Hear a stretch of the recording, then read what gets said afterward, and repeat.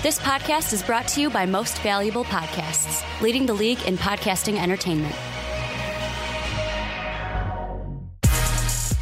Welcome, ladies and gentlemen, boys and girls, children of all ages. This is a Fast Break Podcast. I'm your host, Sean Anderson, and alongside me, as always, is Ricky Widmer. What's up, guys? And Dave Oster. Hey, everybody. And it's a special edition. 13 people were clamoring in the comments of our lottery predictions that we put out Friday or Saturday. I think it popped up on Saturday on YouTube. Yeah. And they wanted the live motto that I mentioned in the 25th minute of the 27th minute of that video. Love the long listens. So we are going to bring you the live lotto and subsequent mock draft. We are pretty much a week away from, I think it'll be a week when this video posts, a week away from the actual lottery of the NBA draft. So we're going to bring you our own version of it today. But before we do that, we're going to check out some housekeeping. Check out patreon.com/mostvaluablepodcast if you want to help support us in any single way. Also, if you're listening on iTunes, give us 5 stars. The Onside Kick, the Fast Break Podcast, the Primetime Podcast, and the Rick and Johnny Podcast. And if you're on YouTube, head out and check the Outcast. They just did a great new episode. You want to go check that out on YouTube. Also, go to mostvaluablepodcast.com, not only for the shirts, but also Ricky wrote an article. He also knows how to write and type about the 5 possible trades for Kawhi Leonard and the Spurs to explore. I try my bestest. And I think that's about it. So we can get into the fun stuff. I got my grandma's bingo roller. I got 14 ping pong balls labeled 1 through 14. And boys and everybody out there, this is how it's going to work. And this is true to the NBA lottery. Yep. I did a ton of stuttering this whole podcast. We know our lotto is not rigged. Yes. Ours is not rigged. None of these ping pong balls have been doctored. None of them are weighted. No sticky envelopes. No, Nothing. This is true form unless there's some weird Anderson old magic from the basement that this thing's been in. But this is how it's going to work. This is true to form to the NBA lottery. There are 1,000 combinations that we are using. 25%. We're going to flash up the percentages now for every single team. So we're going to pick the number 1 pick first through the combinations of these ping pong balls that are labeled 1 through 14. So there's 14 ping pong balls in here. They're labeled 1 through 14. And there are 1,000 unique combinations that those numbers drawn in a four numbered sequence that can come out. There you go. This is so confusing. 4 number sequence that will come out, and then that sequence is on a spreadsheet. It correlates to a number. So pretty much the basic way to explain it is 1, 2, 3, 4. If that comes out of the lotto bin here, that is correspondent to 1. So then we'll look in the spreadsheet under every single team and see who has the number 1. So the Suns have 250 combinations under their name. The Memphis Grizzlies have 199 combinations under the name, and so on and so forth. So if the Suns end up having 1 underneath it, they will get the number 1 overall pick because balls 1, 2, 3, 4 came out. We'll explain it, we'll show it, and hopefully it makes a little more sense. Now, here's my only question, and this is for you about what we're going to reveal. While you're doing it, I'm on the spreadsheet kind of putting together what the order will be. Do you want us to reveal, let's say the first team goes, all right, the Suns have the first pick, or what I'm thinking, let's just wait until after we draw everything and then give the full order. No, you can't. Let's let them wait, man. We got it. We're going to do it true lotto style. When you see lottery numbers on, the 9 p.m. news or whatever. NBA lottery, you don't know. I know that's true. That's so boring. That's a boring thing with Tatum and all that stuff, and it used to be silver. We're going to do it. I rather just reveal the whole thing. Once we know, we know. All right, that's how it's going to work. That's how it's going to work. You're not going to the fly product. You're not going to the fly. Yeah, this isn't a TV product. People want to know. All right, so this is how it's going to start. We're going to mix for 20 seconds, and then I'm going to pull out a ball, and that's going to give us one of the numbers of the 4 numbers that we're pulling out for the number 1 pick. Good thing we got the guy with the most experience with balls handling them. Nice. I had to get one of those there. I'm ignoring that one. I don't know if this is 20 seconds because the computer's going a little bit slow right now, so we're just going to hope that it turns out to be 20 seconds. Slow? It's been acting up a little bit, Thank you for saying nice, by the way. Gotta give props when they're due. Nice. All right. I'm sure our fans just love hearing this noise. First ball was about to be drawn. I'm going to let it come out. That's what she said. Let it come out on its own. And weirdly enough, first number is number 1. So 1 is the first part of the key, the combination that is going to produce I've got the my number 1 ones overall ready. pick. You got the ones ready, Dave? Yep.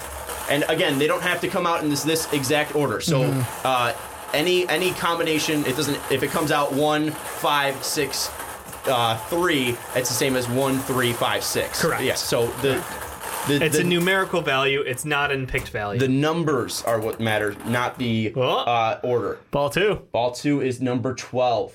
Oh, man. So still out there. Yep. Numbers 2, 3. It's fun because we can't 4, see anything. 5. I just see the back of the 6, monitor. 7, Well, I can see 8, everything. Oh, okay. 9, 10, 11. They can also 13, see everything unless they're listening 14. on. So literally it's just On me. audio, yeah. I want But to the stand But up the good right thing now. about the audio is people can still hear where we're going. All right, ball number 3 is Yeah. out and rolling around, and it is number 9. Number 9. So far we have numbers 1, 12, and 9. One more number. We're so close. And that will give us the combination for the number 1 overall pick. And I swear to God, if it's the Chicago Bulls, this is going to look so rigged. Please be the And I'm Chicago going to be Bulls. so Please be the pissed. Chicago Bulls. Come on. Could There we it go. be the Bulls? I don't even know. Here we go. Oh man, now I'm jacked. I'm juiced. He's juice. Final one. Juice. Oh, Oh, Collusion. give it a wiggle. there it is. Collusion. What do we got? Final ball.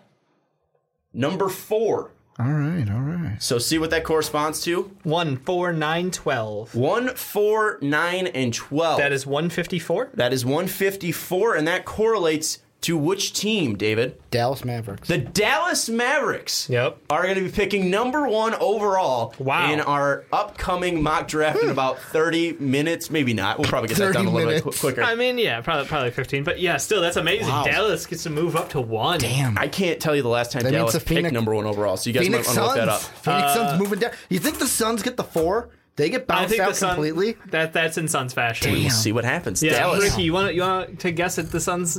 I'm sorry. here's the Dallas' thing, I'm saying they're last gonna be number 1. Their last number When was one? Dallas's last number 1 pick? It wasn't Have they- Dirk, was it? Was it Mark Aguirre?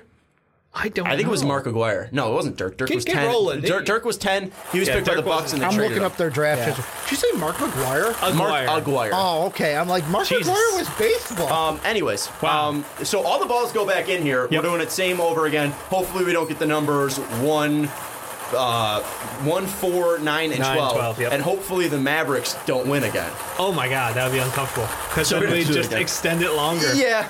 You guys could have more ball rolling fun with us. All right. Here's the first number. First number. I don't think they've ever had the number 1 Jesus. There you go. Oh, Sean right, I gotta- Sean oh. screwed the pooch. pick. Shaw was right. Mark McGuire, 1981. There you go. Told you. Okay. You got a new number. Is that one? right. Collusion. Yeah, he dropped Collusion. a couple balls. There we go. Collusion. Sean's just too many balls. First Collusion. number for pick number 2 Pick 2. is 11. Collusion. Oh, wow. That's gonna be a good one. And again, the combination 11, 12, and 13 and 14. So 11, 12, 13, 14 is not a combination used. So the numbers 1 through 14 produce Yeah. 1,001 unique combinations. They only use 1,000 combinations. So 11, 12, 13, 14 is not used. And I had to figure out that the So hard way Sean after gets 11, 12, 13. And then we just have to hope. it doesn't come out 14. Yep. And hopefully it's not a Maverick number as well. That'd be Here's the great. next one. Oh, Jesus. What? There we go. He did it. One popped out. He did it. Number 3. So 11 and 3 are 2 of the 4 combinations. So far, so good. What if it was like Maverick combination, Maverick combination, Maverick and we just had to keep doing it? I'd say And we like, go through all the Maverick anyone combinations. in like Dallas, if you've got like the lotto, like pick 4, like we gave you your numbers already. Yeah. Roll with those. Yeah, Roll seriously. with those. Here's the next one. Third part of this key. Oh, Jesus. Oh, Sean. God damn it. Collusion. Sean. Shut up, Ricky! God, it's so much pressure. This is an antique.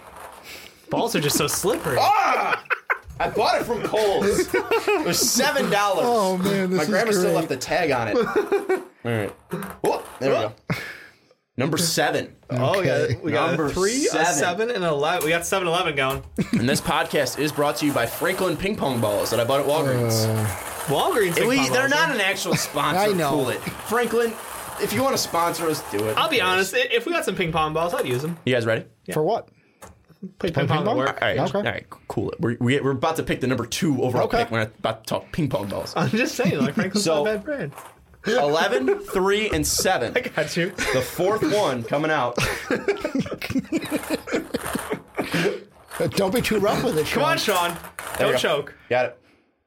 14, 11, 3, 7, and 14 6, 3, 3. gives us 633, which correlates to which team, David Oh, Oster? it's back. It's back. It's the Orlando Magic. It's the Orlando Magic. So the Orlando Magic are going to be selecting second overall in our live lottery. Thank God it wasn't the Mavericks. And Suns why are you saying Because I don't want the Mavericks. Magic. I don't want the Magic to have a top 3 pick. Jesus, guys! I literally commented. I'm happy for them. I just commented on a video saying we hate no team, city, or state. Now you're like, the Magic. I don't hate the Magic. I just didn't want to have number 2 pick because I want the Bulls to have it.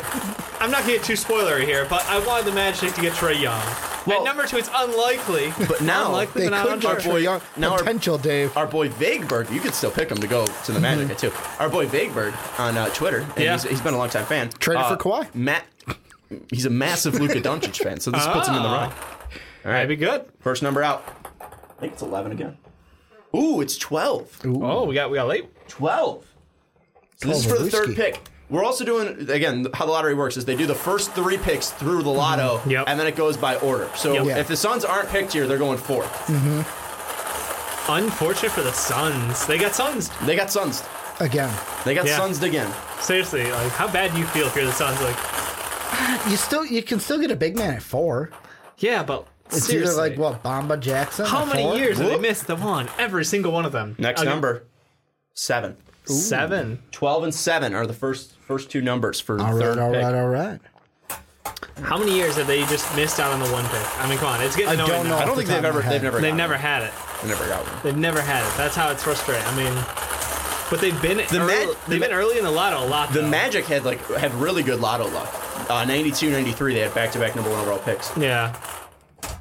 Next number. 13. Whoa, Popped we're going out. late. Saw that one clean. So 12, 7, and 13. Wow. Some good numbers over there, Sean. This is going to be fun. This is going to start a tradition. And we're going to see what we need to improve. So give And us the any last improvements. time the Magic had the number 2 pick, Victor Oladipo. that worked out yeah. great for the Magic. But wait, no, it didn't. It worked out great for the Pacers. All right, final ball, and I can finally put this freaking thing away. Unless I think it's we the should- Magic or the Mavericks. Mavericks. The Mavericks. I would try to keep it rattling the whole show. Just ready? keep it background noise. God, So that would 12? annoy me. 7, and 13 I'm ready. are the first numbers. me that number. Final number. Give me that number. Oh, there's 2 popped out. Oh, Sean just choking on Jesus. balls. 4 and 6. 4 and 6 were the numbers that popped out. Can we give it one I more knew roll? what you were doing there. Yeah, it's pretty clear. There was no I got you. there was not- no easing that one in. Sean Choking does on not- balls. It's pretty clear, Rick. Sean does not juggle balls well. I'm not a good ball handler. Jesus. A 4 and 3 popped out. Do you need an adult over there? Yes, he does. I am. Now he's almost getting to aggressive 21. with it, and I don't know if that affects it. It might. It doesn't. There it is. It's on the What's the number? dismount. Number 9. 7, So, 9. 7, 9, 12, and 13? Yeah, 954. 954. 954 correlates to. Oh man, The Magic. it's Are you serious? God damn it. What's funny is column M is magic. Jesus M for Christ. magic. So the Magic are really lucky in the lottery. Yep. We're going to do this one What really we got to quick. do for the third pick? No, you gotta make it with 20 seconds. Give me 20 seconds on the clock. No. Sean is done. All right, there we go. Or you can put 20 up on the Sean clock. is done. First number 4. Sean I swear to God, if Sean it's is the Mavericks- over this already. We're going to need some editing here. Next one. Number 12. Next one. Number 1. Oh, we got a 1 on the board. I swear to God, if this is the fucking Magic again. Or the Mavericks. Don't forget Or about the them. Mavericks, it's true. 1 4 blank 12. Final one. 9. 1, 4, 9, 12. 1, 4, 9, 12 are the winning lottery numbers. For the third Is that overall pick. 154 again? No, it's not. It is 154. Fuck! Was that the Magic again? No, it's the Mavericks. God Yeah. damn it. Are you serious? This lotto is rigged. At this point, Sean just wants to rig it. All right, here we go. Let's get Screw it, the Bulls in there. get the 3. No, 7. I would swear to God, if the Bulls were the number 1 pick, I was planning on falling out of my chair. Oh, okay. Because that's never been done on a podcast. I was and waiting that's for what the we- restart. That would have been needed for the dramatic I effect. was waiting for the walk-off or the restart. There we go. Next ball. 1, So 7-1. You might be asking too. There's for the smaller balls that are typically in here. There's like a little dumper, but it doesn't fit. So 7-1, right? Mm-hmm. So you put the balls come out of the dumper. All right, fucking Jesus Christ. There's so much swearing on this podcast. I don't think it's swearing. It's Just balls loose. ball on the floor. Is that 3? It's a 10. Oh, it's a 10. Your handwriting's atrocious. You try writing on a ping pong ball. I have. This is It went 17 well. minutes of this noise. All right, final ball. Our fans love us. They if they're do. still They watching do right love now. us. Final ball, 11. Oh, 11. So 7, 11. What is that? 10? 242. And 1. 242. 242 is the number. Let's look that up on the spreadsheet. It's the Hawks. It's the Hawks. So the Suns get sunsed. So we got have the Suns. Mavericks. Let's do it. The Magic. The Hawks. And the Hawks as your 1, 2, 3 lotto, which means the Suns will be picking 4 at 5. That will put the Grizzlies. So the Grizzlies get knocked out of the top 3 as well.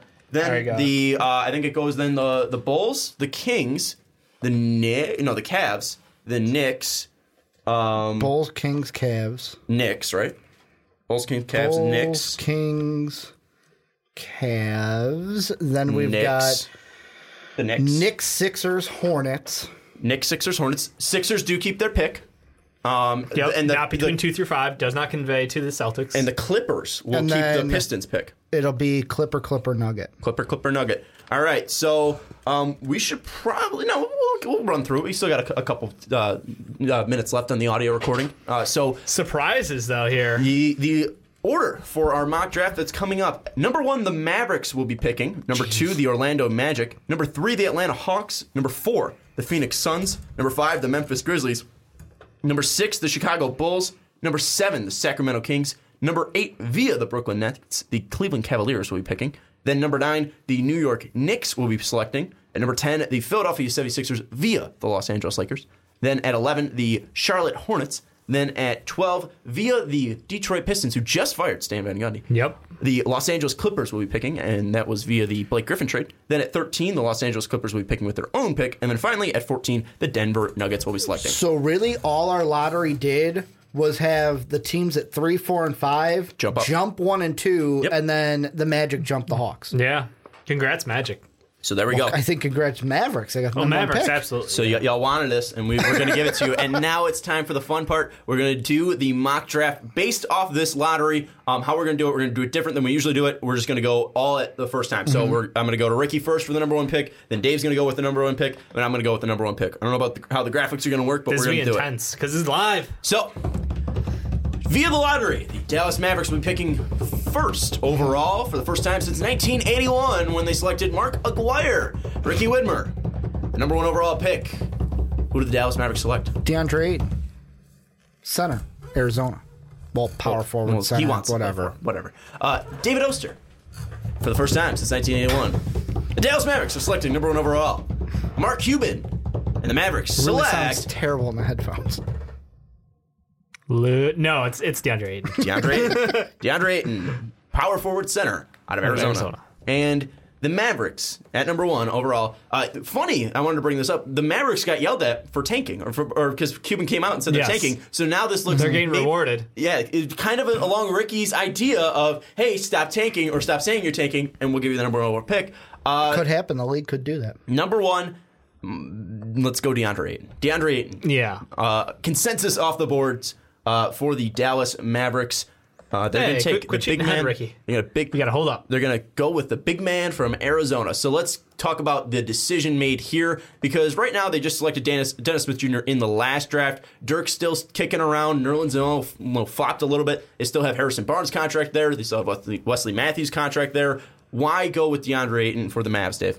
He is something special. To be 100% honest with you, we haven't seen somebody with his body, his speed, his athleticism in quite some time. I think that what he brings them is the perfect pair to Dennis Smith. You have a point guard who is dynamic, aggressive, and explosive, and him plus DeAndre Ayton on the pick and roll, pick and pop. The options it opens up for their offense is incredible. The question is defensively, is he going to try? That's always been DeAndre Ayton's question. But look, the time frame that this Mavericks team is on, I think it's the ideal guy to go with. Well, Ricky, and we've talked about the fits for the Dallas Mavericks. Is this the best big man fit for them, or is this just the best big man? It's not the best big man fit. For me, the best big man fit is Mo Bamba. Like when we talked Mavericks a long time ago, it seems like a long time ago, Mo Bamba's the better choice because Mo Bamba's actually going to be playing center. And with DeAndre Ayton, it's one of those, here I wasn't going to go with, we're going to go with Mo Bamba because he's the better big man fit. DeAndre Ayton is the best big man in this draft right now. And it could be a situation where it's like, hey, we're going to draft you.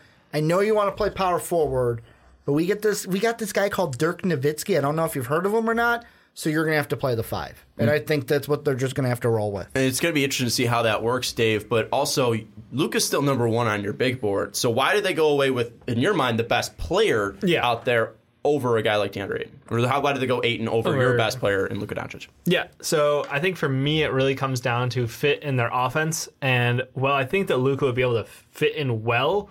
I think it would be almost a little redundant to have another ball handler there. They already have Harrison Barnes. I know people don't love him. He is a above average small forward, power forward combo. He's just a wing. I'll just leave it at that. I don't think that they need another ball handler. I think keeping the ball in Dennis Smith's hands is key, and then they have Harrison Barnes as a secondary. I think that surrounding him with a lockdown at power forward / center moving forward has so much more benefit to them than adding in a secondary ball handler like Luka, who I think he can come in and play right now, but at the same time, I don't know that this team necessarily wants to win right now, and I'm saying that in the nicest way I can.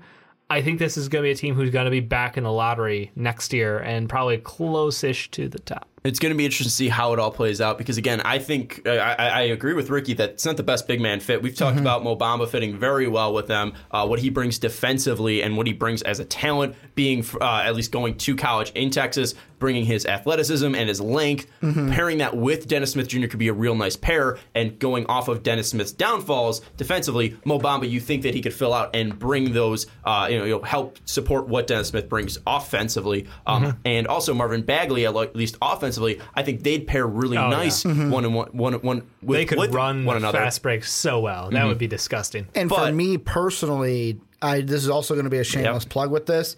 Me personally, I would feel like I'd want to take, I'd be like, we can take Mo Bamba number 1. But what would you personally have to. And the reason why is I think that, right now, DeAndre Ayton is the best big. I think, 5 years down the line, long time down the line, we're looking back at this draft and going, man, Mo Bamba was the best big from this draft. Mo Bamba 1? Yeah, be a man. Put your name on it. If you think he because fits I feel like the Mavericks are going to want to. So this is what they would go with. Yeah, going a little bit of what Dave was saying, where it's like, hey, you know what? We might not want to, or we want to win now, but we might not feel like we can compete for a championship.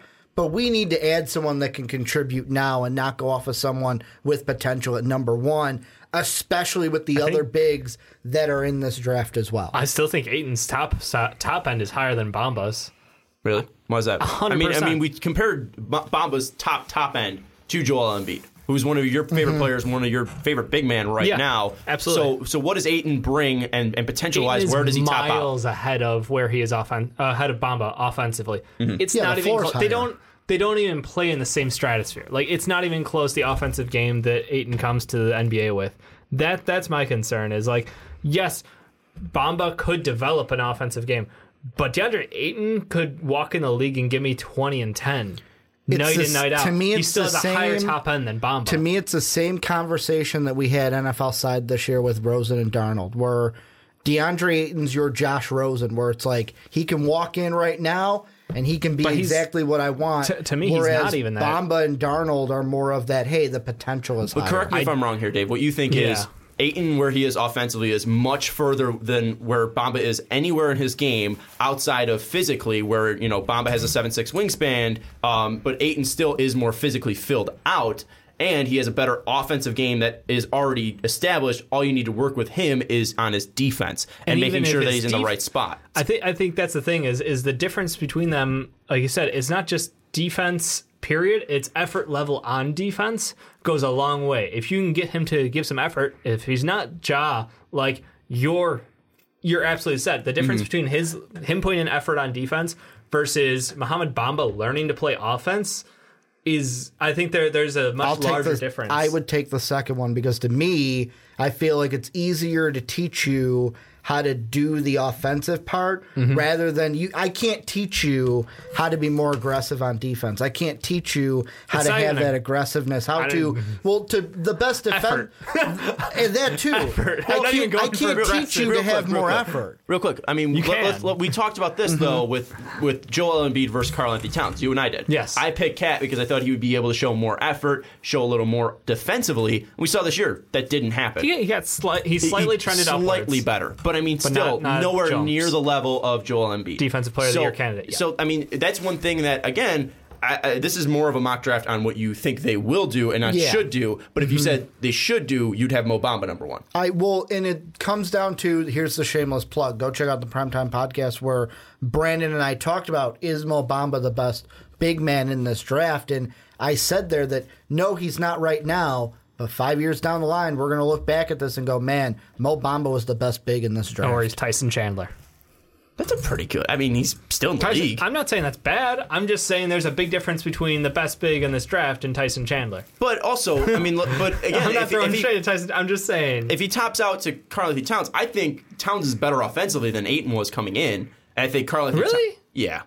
Because, I mean, Cat didn't have the numbers in college. Cat's more fluid, though. Cat was more fluid, but he didn't Cat was on a better team. The ball. Cat was on a better team, so he didn't have So that's the question is, like, it turns into volume versus, like, opportunity on the team, because Ayton was a main scorer on that team where Cat was not. Cat's numbers in college weren't, like, jaw-dropping, shockingly impressive. They were good. Yeah. But, like, even going into that draft, like, it took up until about the month before till he became the obvious number one pick, where this year, like, Ayton is so far ahead of every other big in this draft.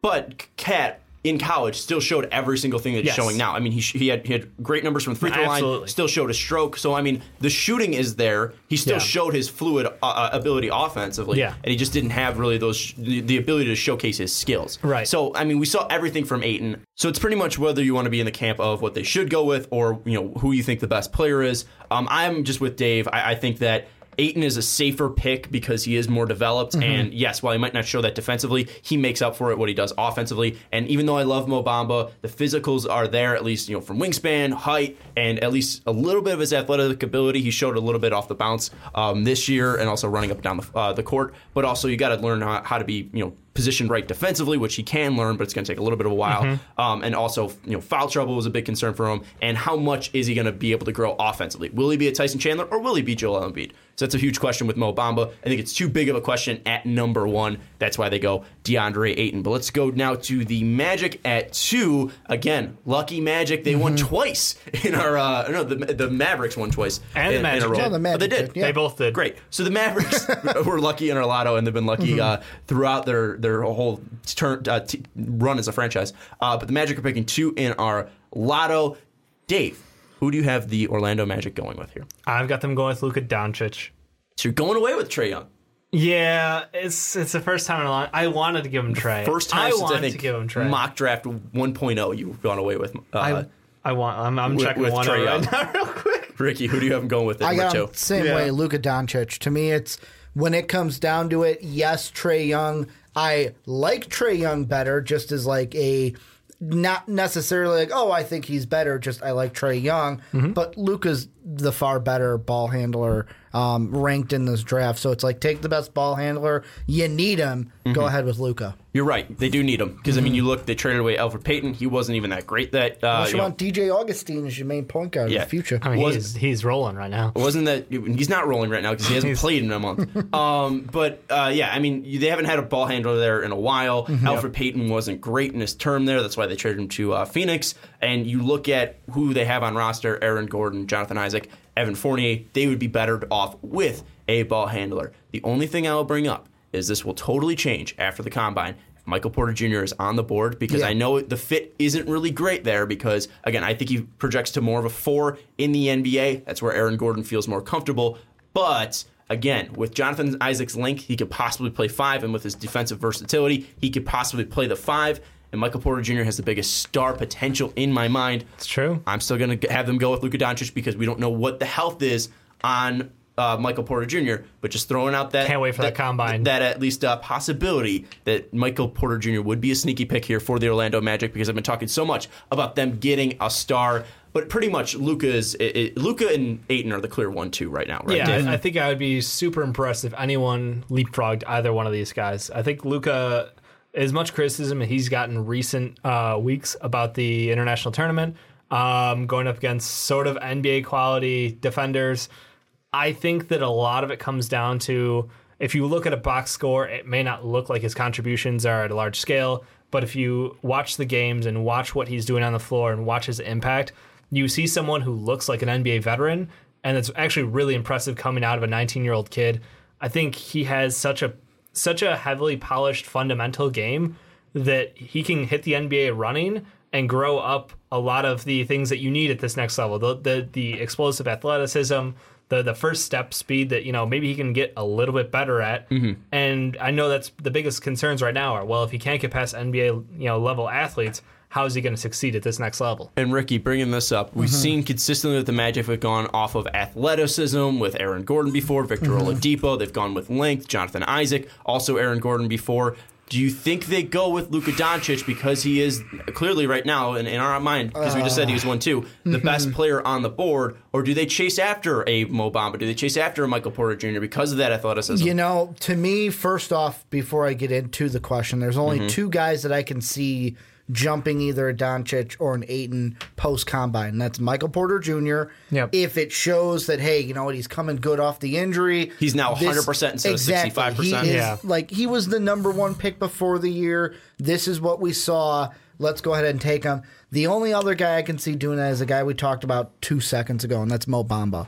The only two I could see jumping that far up. However, the Magic, I wouldn't be surprised if they looked at it and went, hey, you know what? We usually like that athletic guard. Let's go with a guy like Trae Young who can drive and dish and shoot the three. I would go Luka, but I wouldn't be surprised if the Magic did that and went, we're going to go with Trae Young. Who do you think's more athletic, Colin Sexton or Trae Young? Colin Sexton, but Colin Sexton is not going to go number 2. Well, you said they want to go athletic, so you throw out Trae Young there. I'm just saying. Well, out of the guys that they could take here at 2. Sean, who would you have the Magic take at number 2? Didn't I say it? No. I don't think you did. Yeah, I did. Because I went around. I said I went through the whole thing. They have Aaron Gordon. They have Jonathan Isaac. They have Evan Fournier. They need Luka Doncic. Okay. Fair enough. Well, then I'm going to because that's why I asked the whole 1-2 thing, because we have Ayton and Doncic. Then I'm going to say the thing I was thinking because I wasn't sure. I didn't want to jump in. Yeah. They're gonna. Are you looking at the spreadsheet? I wrote down Luka Doncic there. Yeah, but Ricky wrote like 4 picks ahead, so I didn't even want to go there. No, I'm at 2. Yeah, you were right. I was at 4. I was only at 3. We fucking saw. Shut up. We saw you right ahead. I don't see that as a big problem, but go ahead. If the Magic go 2 and the Grizzlies land at 5, what if the Magic trade back? No. Do you think that if they trade back to get a primary ball handler like Trae Young, someone who can be a true point guard, who has the outside range to be dangerous, who has the best passing ability in this draft class, do you think it's out of the realm that they would pass up on someone like Luka for someone who's a true point? I'm going to go to Ricky first just because you said no right away. Well, it depends on what I'm getting from the Grizzlies, and the Grizzlies are either injured or... Well, let's say they give you picks. Let's say they give you capital. So you're swapping 2 for 5. And then they give you a pick the year after because they can't do back-to-back. Depending on the future picks, I don't know, just throwing it. I might, but I would just stay there and take either. I would just stay there and take Trae or Luka at number 2 then. So, but if you're having the ability to, because I mean, we don't know how that's going to fall out, but if you think Trae Young is going to be at 5 and you think he's still going to be there, then why wouldn't you move down and get the extra capital and try to build up that team? I wouldn't take the chance, and the other reason being is the Suns. I'm on board with it. Our comment section's on board with it. They're going to take it big. However, if they think, hey, maybe we do need a ball handler, maybe we do need a guard, they could be a team that snatches Trae Young before I get to it. Then I trade it back, could have just taken my guy at 2, and now I'm sitting there kicking myself. But then if we're talking about bigs and we're talking about potential, then Michael Porter Jr. could be even there. I mean, I know. Take the guy that you want. Yeah, exactly. That's what where I you're would going do. with. I wouldn't trade Just throwing back. it out there. I don't trade back. I'm trading up when it comes to the NBA draft. All right. Interesting. It's going to be. I mean, we don't see a ton of trades at the top outside of last year with the 1-3. But I mean, we don't. We don't see a ton of movement 1 through 5, and that wasn't even that shocking of a move because that's we knew because Boston wanted J-Tay, and no one was going to take J-Tay. We knew that Boston wanted Jason Tatum. We knew that the best fit for the 76ers was Markelle Fultz. Yep. So why not flip-flop? Yeah. He did. But that wasn't super Bulls trade shocking up. that it happened. And we knew the Lakers were going to take Lonzo. The Bulls traded up. but that was up. top 7. I'm saying top 5. Oh, okay. That was what the T was. 7th pick, and that was also for Jimmy Butler. Yeah. We also, again, we expected that. But if that came out of nowhere and that happened, we'll see what actually happens after next Tuesday. Feels like a magic-y move. With the way that it lays out. I mean, we'll see what happens. I mean, they did trade Chris Webber back in 93. But anyways, Luka Doncic and DeAndre Ayton are off the board. We all had them going Ayton. The Mavericks selecting DeAndre Ayton and the Orlando Magic selecting Luka Doncic. So now we are at the Atlanta Hawks. Ricky Widmer, who do you have? The Atlanta Hawks selecting at number 3. So this is going to be a shocker. You ready for it? All right. Mo Bamba. Okay. Going with Mo Bamba to the Hawks. I know he could go with Bagley, could go with Triple J. I'm going with Mo Bamba, my second big off the board. David Oster, who are the Atlanta Hawks going? Is it so shocking that Mo Bamba's going there? It's not super shocking. I mean, it comes down to personal preference. Like most people were going to think Bagley or Triple J. There. Yeah, I'm going Triple J. I love Jaren Jackson Jr. I think him pairing with John Collins is a fantastic future front court. I would be thrilled to lock somebody down like Triple J who can play shutdown defense, stretch the floor to the outside, contribute, all across the board. It would have been so fucking boring if we all had the same player, and I'm glad we disagree on every single level. I have them going from Duke, Marvin Bagley, the third, the forward from Duke. I don't know why I said that again. But looking at his athleticism, I think it's unmatched. They went athleticism and big last year with John Collins. Yep. They don't want to clog up that 3 spot because Taurean Prince had a really nice showing. Dennis Schroeder's already at the 1, so they're not going to go with a Trae Young. And I know that Marvin Bagley, we don't really know his position, but John Collins showed that not only is super athletic within 15 feet, he also has a pretty decent defensive game. And Marvin Bagley bringing his offensive prowess could be a really nice 1-2 punch down there, down low. And Dennis Schroeder already is probably a top 15, maybe even top 12 guard right now. And you're just looking at that 2 spot that they need to solidify. And with the 19,000 picks they have in the first round, I think it's 3. But with the 3 picks they do have in this draft, they can go get a developmental guard like a Trayvon Duval from Duke or a Gary Trent from Duke, or even a little later, a good fit, like a Grayson Allen at that 2 spot. But I think right now you go with Marvin Bagley, you go with potential, and you pair offense with some with a really nice ball handler in Schroeder, and also Taurean Prince and Collins have shown that they have the ability to play defense, which will show kind of fix the holes that Bagley does have in his game. So he will leave for you defensively. Yes. So you're going defense though with Mo Bamba. We talked about this a little bit. Jake brought this up as a fit. Defense. Okay, I'm going to talk though. Jake brought this up as a fit that they should go defense here for the Hawks when we had him on. He brought up Jaren Jackson. He brought up Mo Bamba. So you're going defense here, at least 3 for Mo Bamba. A little bit. And the reason why I go Mo Bamba is it's a lot of moving pieces. But first off, when I look at Jaren Jackson, I think mostly defense. When I look at Marvin Bagley, I think mostly offense. Could both of them do the other one? Yeah, but that's what they're known for in my mind. Then with Bamba, he can do both. So why not take the guy that I can mold at both places on the court? Then there's other things that play into it as well. Like when the improvement that we've seen already from his shot, he talked about going from a catapult motion to more of a catch and shoot to more of a shooting motion. And more than a shooting motion. From catapult to shooting. From the 1500 from 500 BC to modern well, that's day. how he described it in his interview. Well, it was like we used to call him the trebuchet. Yeah, yes. But also just listening to this kid in interviews, he's got one thing like that. Kind of when he was asked a question of like, do you want to go to the Knicks? I know you're from the New York area. Would going to the Knicks be great? And his simple answer of, that's interesting. I didn't know the Knicks were going to be picking number 1.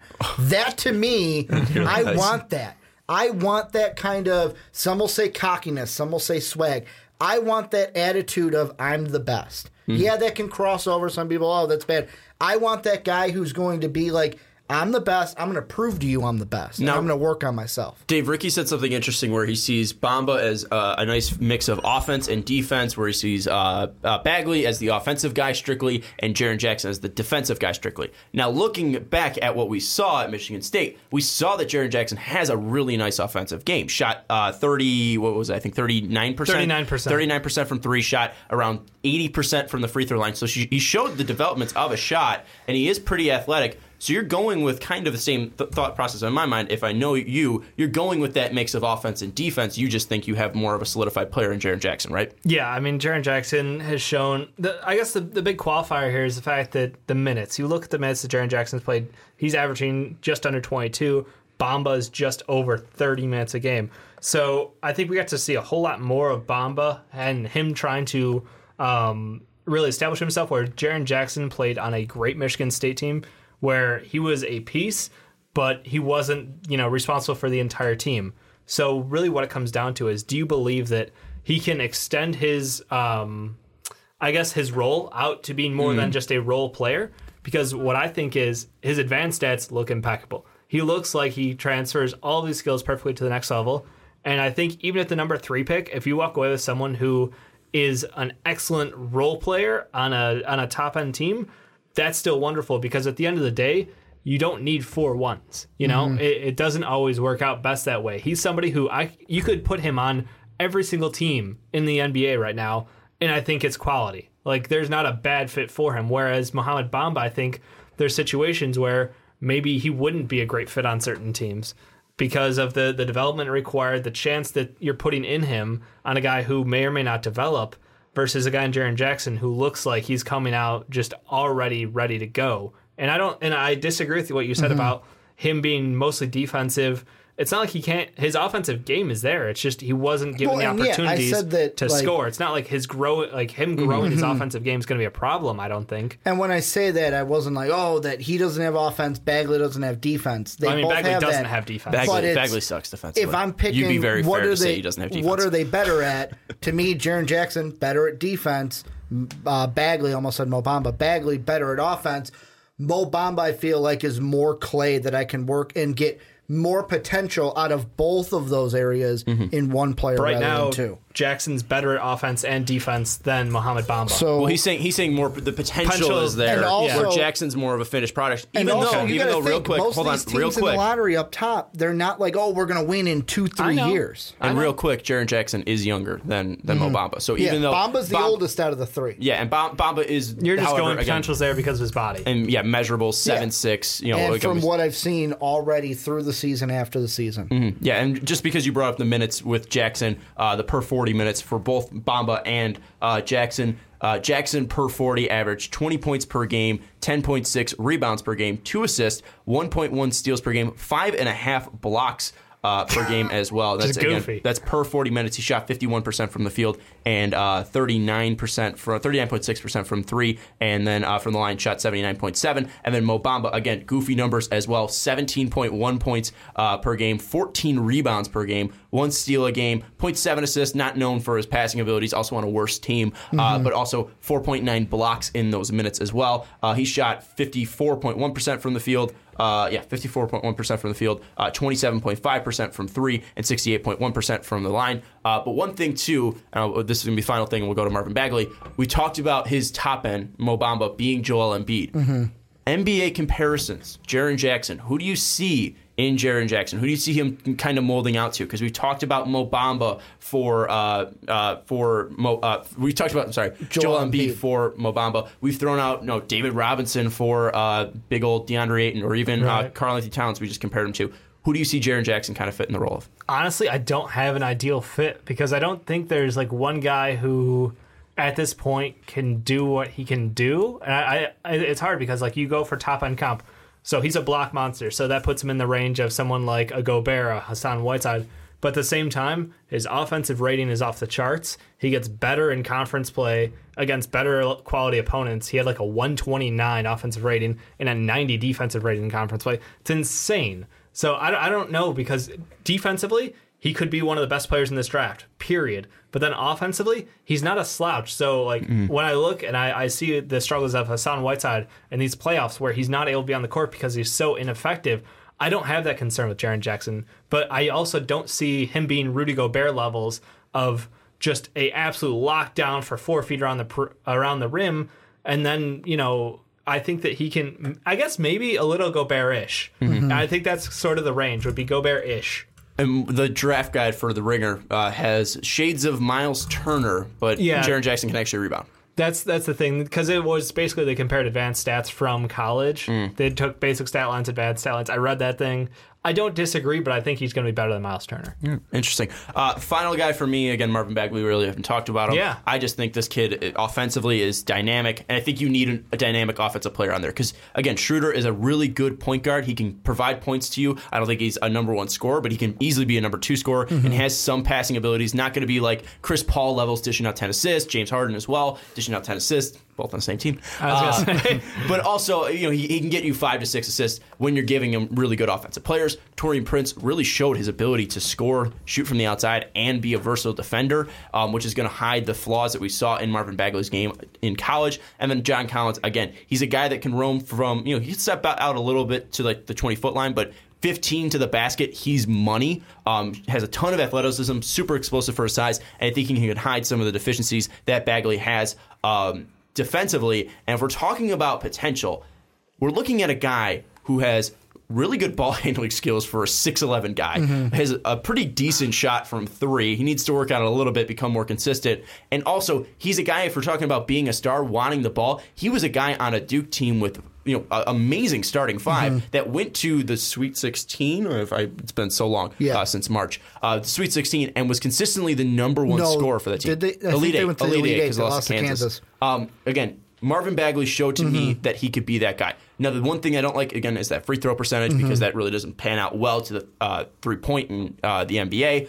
But, again, he hit enough in college where I'm kind of okay with it. 39.7% from 3. Again, we're talking about athleticism. He's shown that. It's just really that effort defensively, and can he learn to be a decent defender?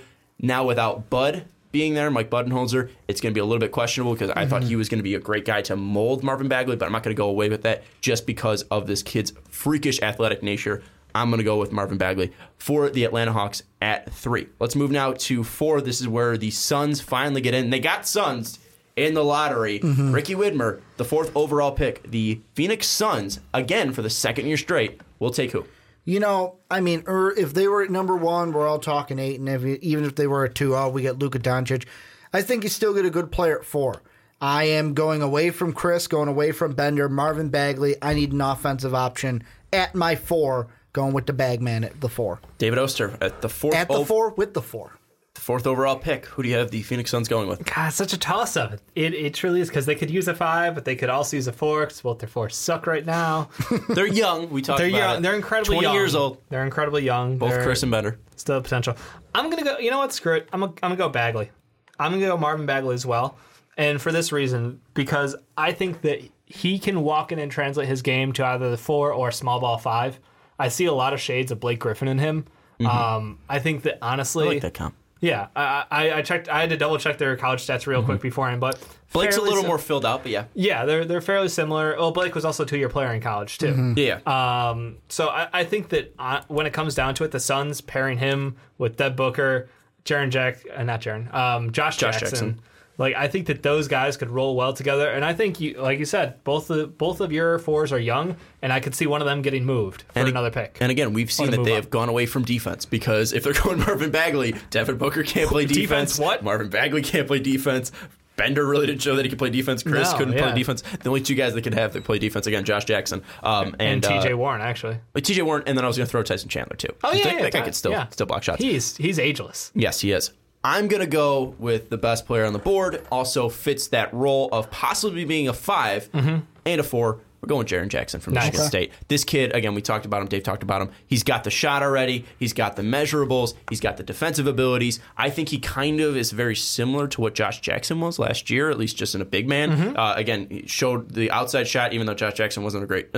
Josh Jackson was a weird one because he gives me qualms about Bagley because... he had a really nice 3-point percentage in college, but he also had a terrible free throw percentage, and you could tell that wasn't going to his 3-pointer didn't translate, and it didn't translate at all this year for Josh Jackson. So again, that gives me a little bit of qualms for Bagley. But again, going back to Josh Jackson and Jaren Jackson, guys with a ton of athleticism, ton of wingspan, showed that ability defensively, and then it's really offensively that they showed the ability to do something. Jaren Jackson could be a guy who plays off of players. Josh Jackson showed in college that he could at least drive to the basket, make athletic moves, and shoot from the outside, or at least shoot mid-range for him, and be a guy that can really play off players. I think that Jaren Jackson can do that for the Suns, and they have a number one scorer in Devin Booker, so that's why I think he fits there for the Suns. To me, there were two guys I was thinking of. I went with Bagley, but Trae Young could also be a pick here for me. And Talk about no defense. Well, the reason why I say that is the Suns do have a pick outside the lottery, and for me, it comes down to two things: either like the option I went with, go at Bagley at 4, and then I'll go for like a Shai Gilgeous with my later pick outside the lottery. Or if it's like, if the Suns value, because now there's the question, if they get the 1, who's Igor going to want? Is he going to go with this guy Luka, or are they going to go with DeAndre Ayton with what the front office has said? We're going to go with a center. They and said that's that be, a couple months ago, though. I know. Things have changed. But I'm just saying, they could go either of those. So really, it's the same decision here, just two different players. Do I go Bagley and a guy like Shai, or Trae Young and a guy like Mitchell Robinson? And that'll be my center more than my 4, which we would have had if they were at 1. The one thing I am realizing, though, is that the Phoenix Suns not only got screwed in our lottery, they also got screwed with that Bucks thing, where they lost the other pick, too. Because the Bucks got good. Yeah, so they could have had 15-16 and also 1. So they have the ability to have those 3 picks. Now they're losing their Bucks pick. They move to, I think, 16 now with the other pick they have. And then they also have the 4th pick, so they get screwed there. But again, Trae Young, I think it'd be interesting just because you have so much scoring and it depends at the 1 and 2. Which you value more and which player you value more at 16. Because if they value a Mitchell Robinson over a Shai Gilgeous, then hey, let's go with our ball handler here and go with our big man that we like at 16. Well, Dave, I want to bring this up because you're not a fan of Mo Bamba at this range. I almost put him there. Okay. So I was tossing up. Okay, but real quick, I wanted to. The narrative that I want that all right, for the question that I'm going to ask, the narrative is that you hate Mo Bamba. You're not even going to put him in your top 10 like you did before. So we'll get to what you actually want to say in a few, but sure. With Ricky throwing it out there, because you do have Trae Young and Marvin Bagley on the board, you will Marvin Bagley. With what Ricky's proposing, either getting a ball handler at 1 or Marvin Bagley, a guy who played the 4 or the 5, like you said, the small ball 5. Which guy? Like, what are the positives of both, and what are the negatives of both? I think if you go with a primary ball handler like Trae Young, yes, your offense is now dynamic. You have the best passer in this draft. You have someone who can walk in the league and put up, I think, 8 assists a game, especially with the Suns' offense. With Dev Book. With Dev Book standing right next to you. They could run some really dirty stuff back there. The downside, like you said, though, is you have 2 guards who cannot play defense. Not NBA-level defense, just can't play defense. I think that would be a massive problem. I think they're going to see what's left on Brandon Knight and see, if he can kind of carry them through. And then they'll run it back probably with that later pick and go for a guard. The reason I lean more towards Bagley or Bamba here is mostly because I look at the 4-5, and I know Tyson Chandler is like 30, whatever. It doesn't matter. He'll play forever, I'm sure. But I still feel for the double miss at the 4, and I think that Bagley can play the 4, but he's also got the height and the speed to play the 5. I think the big question is, do you want your 5 to play defense? Yeah. Because if you believe that you can teach this guy to play defense, there is a lot to love about him. Because offensively, he has an incredible motor, tons of speed, and plays with a high level of intensity, and he has a knack for knowing how to roll to the basket. So I think you live with the risk that you get someone who can at least guarantee one end of the court, and then you hope that you can build the other, because right now you have 2 guys who are potential but haven't shown you anything in 2 years. And again, the potential thing is huge for MB3. We're going to start calling him MB3 since it's Marvin Bagley III. I like that. For MB3, I'm not going to fuck it up. MB3, again, this is a guy that made Coach K, who's run his offense for how many years, he made him change his change Coach K's defense to a zone. That's how bad Marvin Bagley was defensively. Yeah. So again, I just want to throw that out there that yes, that untapped potential there. I had him going 3rd because of that untapped potential, the ability that he can become offensively. But again, he needed to change his defense. And just for the Suns, if I was picking there and deciding between Bagley and Bamba, you kind of alluded to it. I'd probably go Bamba. Ricky already had him off the board, but I'd probably go Bamba there just because of his defense and his untapped potential. I have him going Jackson, though, because Jackson, again, is already there where he needs to be, shows that defensive ability, and also in Igor's system, he has the ability to move the ball around. Jackson's shown that he's a very he's an able passer. He's a capable passer, and with the motion and with the ball movement that they need in Igor, that's why I have him going with Jaren Jackson. And I like that motion. I like that with MB3. I just think that at the end of the day, like, I think he was able to go to the zone because he had Wendell Carter next to him, which, you'll have someone in Tyson Chandler. Tyson Chandler right now, and maybe Marquise Chris going forward, who can help complement, and cover up for that lack of defense, or, until he builds up something capable. And final thoughts on the Suns. The last question I was going to ask is with that pick that we talked about that they lost, because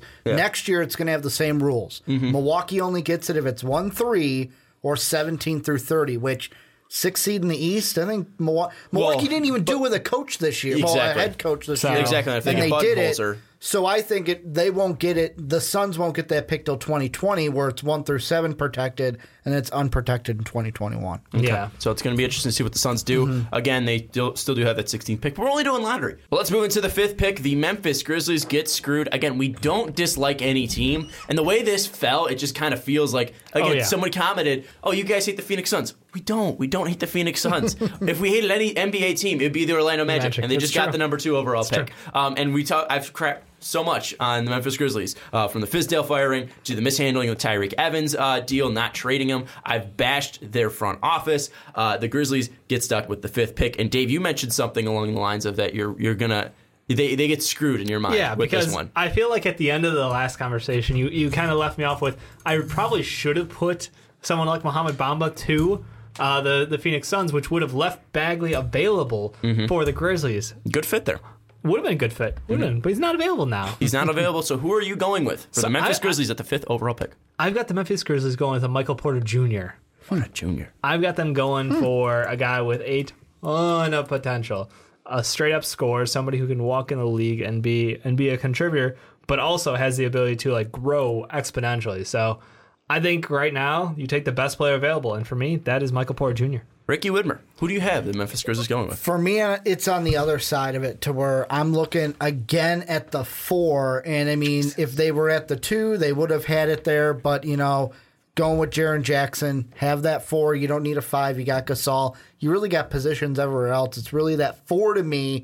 You need someone down there, and you can add a guy like Triple J, who could be a defensive guy, but could also add some offense too. Now, this is, again, based before the combine, so we don't know what he's going to look like. Yeah. But you talked about bringing a 4 onto the squad. You talked about the potential. I think the Memphis Grizzlies need a star. They're going Michael Porter Jr. at that 5th overall pick. Because, again, they need a 4. Not Mo Bamba. Jaren Jackson, off the board. Marvin Bagley, off the board. DeAndre Ayton, who wants to be a 4, off the board. Porter could also play 3, so 3-4. Okay. Yeah. Yes, I was going to get to that. Michael Porter Jr., right now, what we saw in college, to me, is a 4.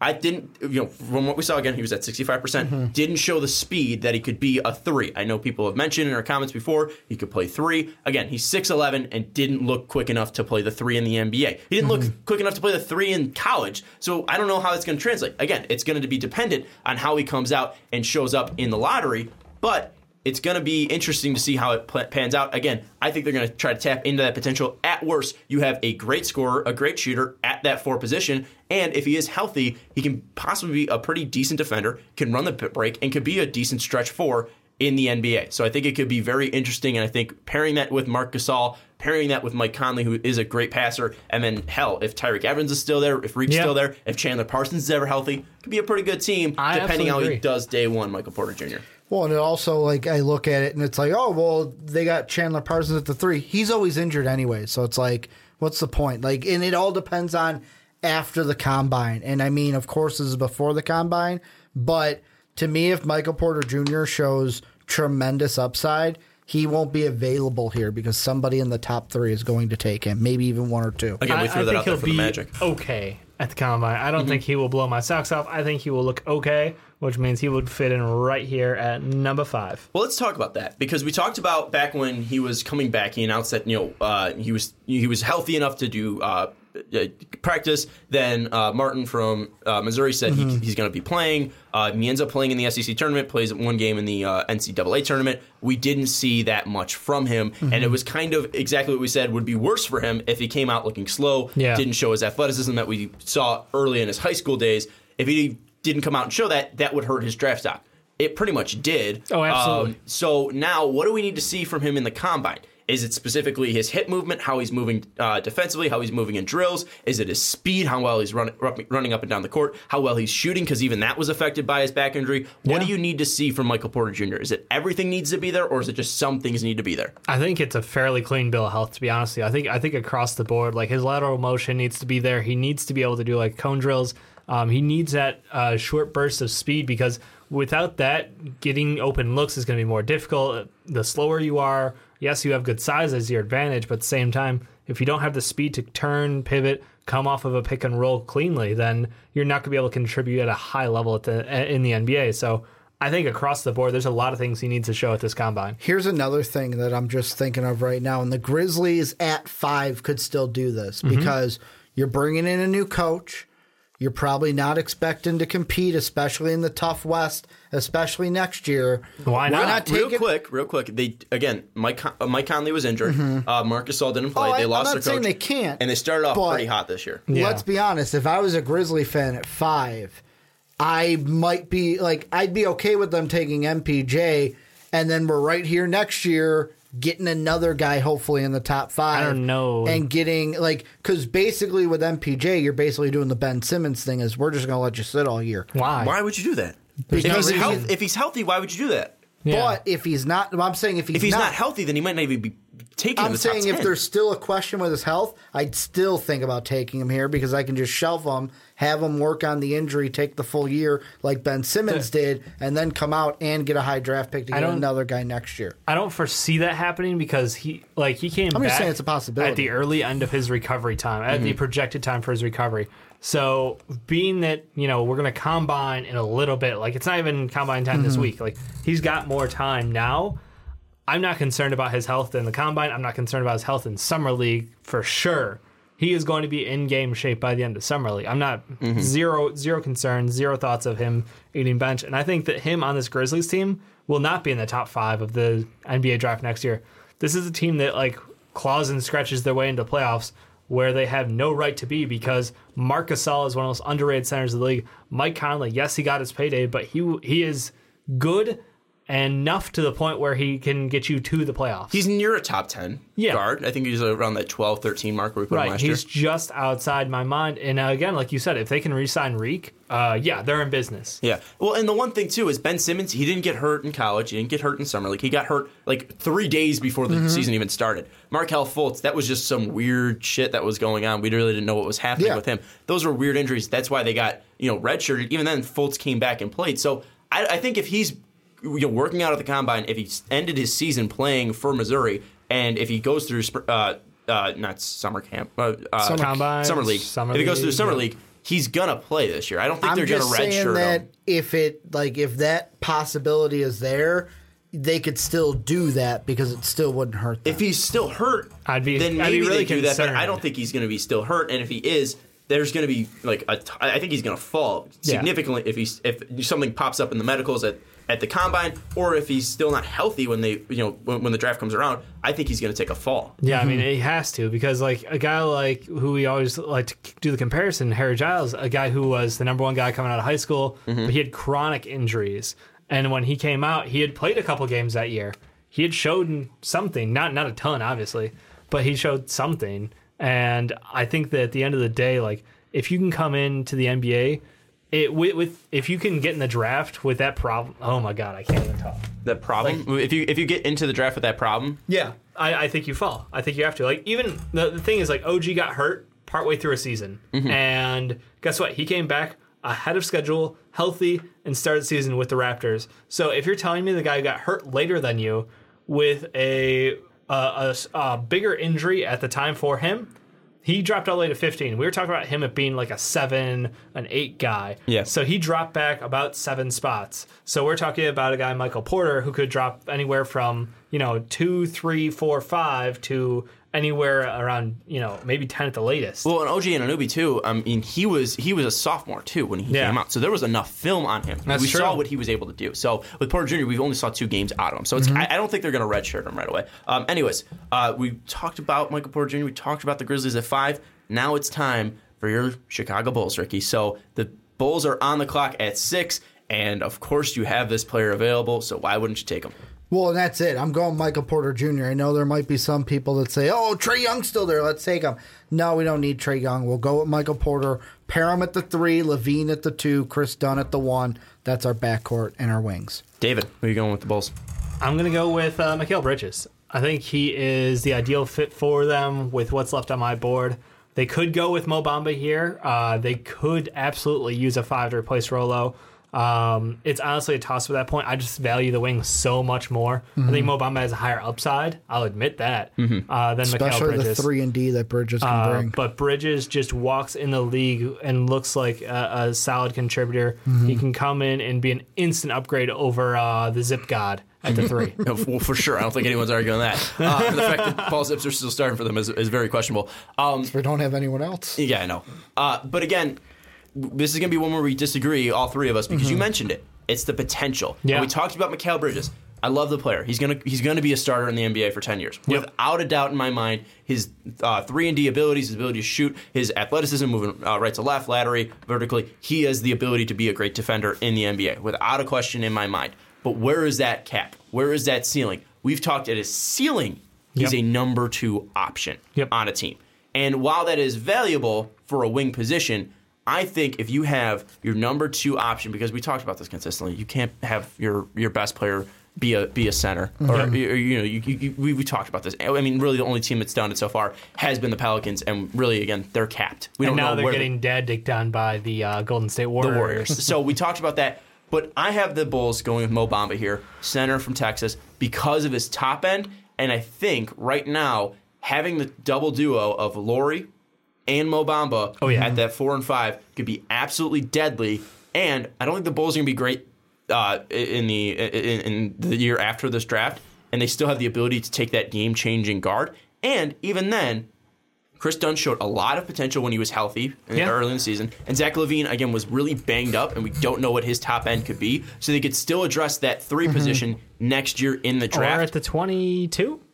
Or at the 22 as well. Well, because they have that pick from the Pelicans. I was going to bring that up. The one thing that I do like about your pick with Mo Bamba, of course, if MPJ is there, I'm taking him all day, every day. But in your guys' situation, he's off the board. Most of the top 3 bigs are off the board as well.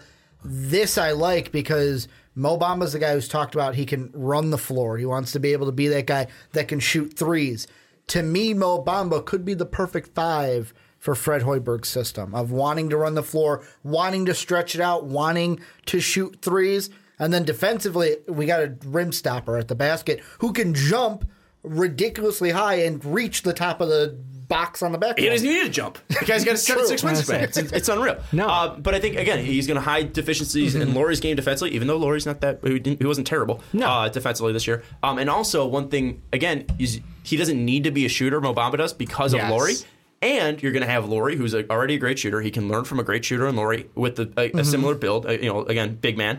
And also, if they're playing in garbage time, Mo Bamba could start shooting threes. Like, it's going to be a perfect fit where he doesn't need to be on the Cleveland Cavaliers where he needs to be already on an NBA team being a contributor. He can be a guy that steps up and starts at least working into an NBA system. He can be in a Fred Hoiberg system that is friendly to three-point shooters. And if he wants to be that player, you can help nurture that ability. And I think that's probably the best for his offensive game. And defensively, I think that's going to be best for him. So, maybe he could be a top big man in this league, maybe top 5 if we're comparing him to Joel Embiid. You're still going to need to find that Ben Simmons to Mo Bamba, but having, again, a guy like Laurie, who's playing next to him at the 4, a great center in Mo Bamba, and having two good guards in Zach LaVine and Chris Dunn could be a dynamic pair, and you could always find threes in this draft. And then, I'm not sure about always find threes. Well, but not the in this point draft, is- but not in this No. draft, but you can find threes to play in the NBA. I guess, but I mean that doesn't explain why we playing with the Zip God and Denzel Valentine for 2 years. well, that's also because of guard packs.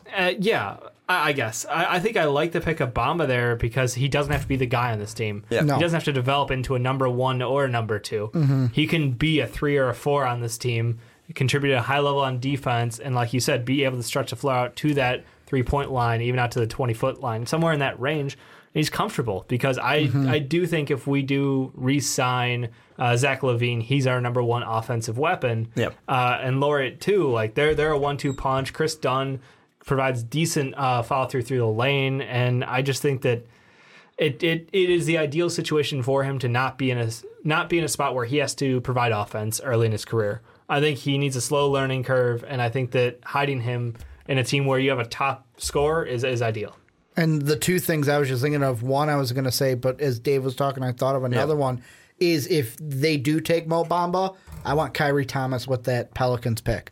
Because I want that guy that I can develop into maybe that 3-and-D type of player. But also, if we go Mo Bamba at 6, maybe in the offseason we can make a push to get Paul George and fill that 3 spot with Paul George. Push Rolo out? No. Well, Rolo, if it's a sign and trade or just a sign Paul George, whatever Paul George wants to do with the Thunder, Real we quick can make now, a push for him. Would that speed up the process? Because that was little talked. bit, That was yeah. talked Paul to somebody. George? That Yeah. was I think Mike 2K.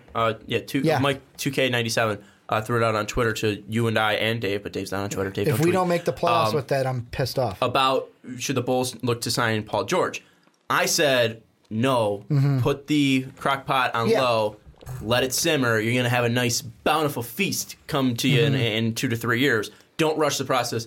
Have these guys develop. If Paul George is there, it's going to screw it up, and they're going to try to play through Paul George, and I don't think it's going to let those guys grow. I don't know. And the reason why I say that is your and my drafts have played out completely different. MPJ's on the board. Okay, take MPJ.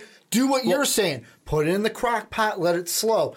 If I go Mo Bamba at 6, I still need that 3 guy. Let's go get a Paul George. Let's kind of light the fire under this so that maybe we could move up a little bit and maybe compete. Plus, you know the Bulls, they like to compete. They like to make the 8th seed even when most people To be don't fair, think they could have should. made the 8th seed this year. Yeah. They just literally didn't want to. Well, we were tanking, and they Yeah, then got yelled literally at. didn't want to. Yeah. Final thing is you have them going with what we think at his top. Yes. His top thing. Again, he's not on the board for Dave and I, but at his top, he can be a number 1 on a team, like Exactly. Porter Jr. We have them going away from that. Do you think if they draft Michael Porter Jr., they're drafting him with the mindset that he is going to be the number 1 option for Yes. this team for 15 years? Yes. That's why I have him here, is because I don't see any of the other teams really needing that quite like the Bulls. The Bulls need a guy that's going to be that, plus they happen to need a guy at the 3, so it fits 2 things. So he supplants Zach LaVine, Lauri Markkanen. He becomes the guy. He eventually becomes the guy. He's not going to be the guy right away, maybe, depending on what we see at the combine. But With all the hype yeah. on him, I mean, number 1 player out of high If school. it takes him a few years, I wouldn't be upset. Do you think, like, I guess, what's your safe estimate of, points per game that he would drop his rookie year? I have no idea. The only reason why I've only seen 2 games of him this year, and I haven't seen him at the combine. And now you have them going Michael Porter Jr. You Yeah. just talked about them redshirting him. Did the Yeah. Bulls redshirt him the first year? Maybe not, but I mean, it's never out of the question for me. To me, it's never out of the question. How does Michael Porter Jr. fit for the Bulls then? He's an ideal fit if he's there. I think that he loves the city, so you've got a win right there. You've got a guy who wants to be Close in to Chicago. home. Then we From can take Missouri. John Yeah. Tay with the Pelicans pick, bring them both here. Not going to be available. I mean, I love the way he thinks sometimes. No, ideal fit. He's got amazing size. It's just it comes down to that quickness. Can he be? I think even if you roll with him at the 4 and Laurie at the 5, you're still fine. But I have hopes that he will be a 3. I really do. I think that whether it comes down to conditioning, shape, all of that stuff will pay in. But hopefully he can be a long-term 3-4 and contribute high-level scorer. I think honestly he's a guy who could come in and by year 3 be dropping like 19 points a game. Like I could easily see him being the number 1 scorer on the team in his first couple of years. And finally, we're in this segment at least, we're going to sneak in the Kings here at 7. 7th overall. The Sacramento Kings are picking. Last year, they were picking at 5, or was it 6? 5 or 6? And they selected good old De'Aaron Fox from the Kentucky Wildcats. So we're going to go to Dave. I think it was 5 too. We're going to go to Dave here. Who was 6? It doesn't matter. Jonathan Isaac. Yes, they were 5 because then Isaac goes 6 and then 7. The Bulls take a look. Yep. All right, cool. Thanks, Dave. That would have bugged the shit. It's weird that I know names right now. Thank you. So we're going to go to you first. The Sacramento Kings at 7. One of our favorite teams here on the Fast Break Podcast, outside of the Bulls and Magic. The Sacramento Kings at 7. We talked about them, I think, 2 weeks ago, maybe a week ago. Just 2 weeks ago, about best fits for them here on the board at 7. Who do they go with? I've got them going with Mohamed Bamba. Got him finally dropping to the Kings. I know there's a lot of contested feelings about Willie Cauley-Stein's future. This is also the first time Dave's had him in the top 10. That's incorrect. That's incorrect. I know last time for sure you had him. I had him in the top 10 4.0. It was 3. It was 3.0. 3 I bumped him out. No. 3 you had him in. 3 you had him going 12. You had him 12 last time, and then you had him in for 3.0. 12 was it? Yeah. So I've got him going here to the Kings. I think that because they lost out on Michael Porter and Mikal Bridges, he becomes the best viable option for them. Defensively, we gushed about it. He's got the right body size, and he fits the timeline. Like he comes into a team where you've already got your point guard of the future. You've got your 2 of the future. You potentially have a 3, depending on how you want to roll, or you have multiple 2s. Then worst case scenario, Buddy Hield and Bogdanovich. Yeah. And at the 4, you hope on the development of Skal and Harry Giles coming back healthy from this injury. You know, I honestly would love this to happen if the Kings walked with Bamba here because it fills out their lineup really well. Yes, they still could use a 3 if you don't want to roll with Bogey at the 3. But at the same time, like they're a deep team, they're a young team. I think that he is an ideal fit to add some defensive toughness and stretch out the floor for them. Because honestly, like De'Aaron Fox driving to the rim is scary as hell already. Could you imagine him coming off of a pick and roll with Bamba, since he puts on a little bit of weight, so he's wider than a twig. But once he does that, the outside shooting, he can pop out, sneak out to the outside. Like it's dangerous. Ricky Widmer, who do you have him going with? The first thing I want to say before I say who I'm having him pick is if what happens in all of our drafts happens in real life, well, Trae Young, one of them has to be right. Well, no, I'm saying, but if Trae Young falls to this pick, if I'm Vlade Divac, I'm picking up the phone. Who wants Trae Young? This is going to be a prime pick for someone to try to trade up and get Trae Young before the Cavs. But if the Kings sit there and make the pick, I got to go with him because he's still on my board, Mikal Bridges. Just a guy, Bamba's off, Porter's off. Go with the best guy available. Well, best guy available. Not Trae Young because you don't need Trae Young. You just got De'Aaron Fox last year. Go with the 3-and-D player, but field offers for Trae Young and try to get more picks, future See if you picks can for entice him. the Hornets in. Or the Clippers. Or the Clippers. 13 and 12 they do have with this lottery. Yeah. I have them, and again, we talked about this, and I was so torn at where the Kings should go with because I think they should. They're going a 5 or they're going a 3. Right. It's again, like you mentioned, De'Aaron Fox is the 1. Bogdanovich and Buddy Hield the 2. At the 4, they have Skal. They have Harry Giles. Yep. At the 5, they have Willie Cauley-Stein, but again, he's not locked down, and he might not fit the timeline contract-wise. Again, he could be the guy that they give money to first, so that could always be a possibility. So that leaves openings at the 3. And at the 3, they have Mikal Bridges as a possibility. Ricky just had him going with Mikal Bridges. You have the Bulls going with Mikal Bridges, so he's not on the board. Kevin Knox is a guy that I talked about a lot, too, because of his potential, and then also Miles Bridges as well. Miles, again, has probably I think it would, I think how I ranked it last time was Kevin Knox 1, no, Mikal 1, then Kevin Knox, then Miles. Yeah. Because Mikal, he's going to be a safer pick for you, but he's going to bring what you need in 3-and-D. Kevin Knox has a ton of potential and probably brings more of what Miles does, but more athleticism. And Miles is safer than Kevin Knox because, again, he's more well-rounded, spent 2 years in college. He's more physically built physically built. But I think I'm going to have him going Kevin Knox here at 7 because Kevin Knox, again, his potential is unreal. His ability to score what he showed in Kentucky is really impressive. He has the ability to drive. He has the ability to shoot from the outside. It's not great, but again, he could step into it, and I liked what I saw, at least motion-wise from him. And he has the ability to become a pretty decent defender. And while Mikal Bridges is ready now and pretty set now, I still think that Kevin Knox fits their timeline because Harry Giles, who might be their starting forward for a while, is going to be playing in his first year. De'Aaron Fox is going to be playing in his second year. Bogdanovich in his second year. Buddy Hield in his full second year with the Kings. At that 5 spot, again, Cauley Stein is probably the guy with the most, at least, experience there. We don't know where he will be, if he will be on this team when his contract comes out. Fair, Bogdanovich is a bit older, though. He is. And he spent a lot of time overseas. But, again, that was his first year in the NBA. Again, the reason why he had such a great year is because he is so experienced. Man. Exactly. But, again, that was his first year with the Kings. I think that they should go with Kevin Knox, and I don't know if they will, but I think this is one where my, at least, feelings are coming out. This fits their timeline more. You bring up the fact that Bogdanovich is 26, but again, they still have his contract. They still have time, he's on him for years. So I still think that this fits their timeline more. Mikal Bridges, again, is a safer pick, but I have them going with Kevin Knox because of his potential. But should they be going potential, Ricky, or should they be going with the safer pick? I'll be completely honest. The thought that just came through my head, I hope this doesn't happen, but with Vlade Divac, you never know. He could go, we could really use the 3. I really like international players. The pick is Zana Musa. I could totally see him going kind of like the Papagiannis route of like, what the hell did the Kings just do? For me, I like Kevin Knox. Hold on. But it's completely different from Papagiannis. I know. I had him second round. Exactly. Zana Musa's been in but like Zana top Musa 15. I would not take in the top 10.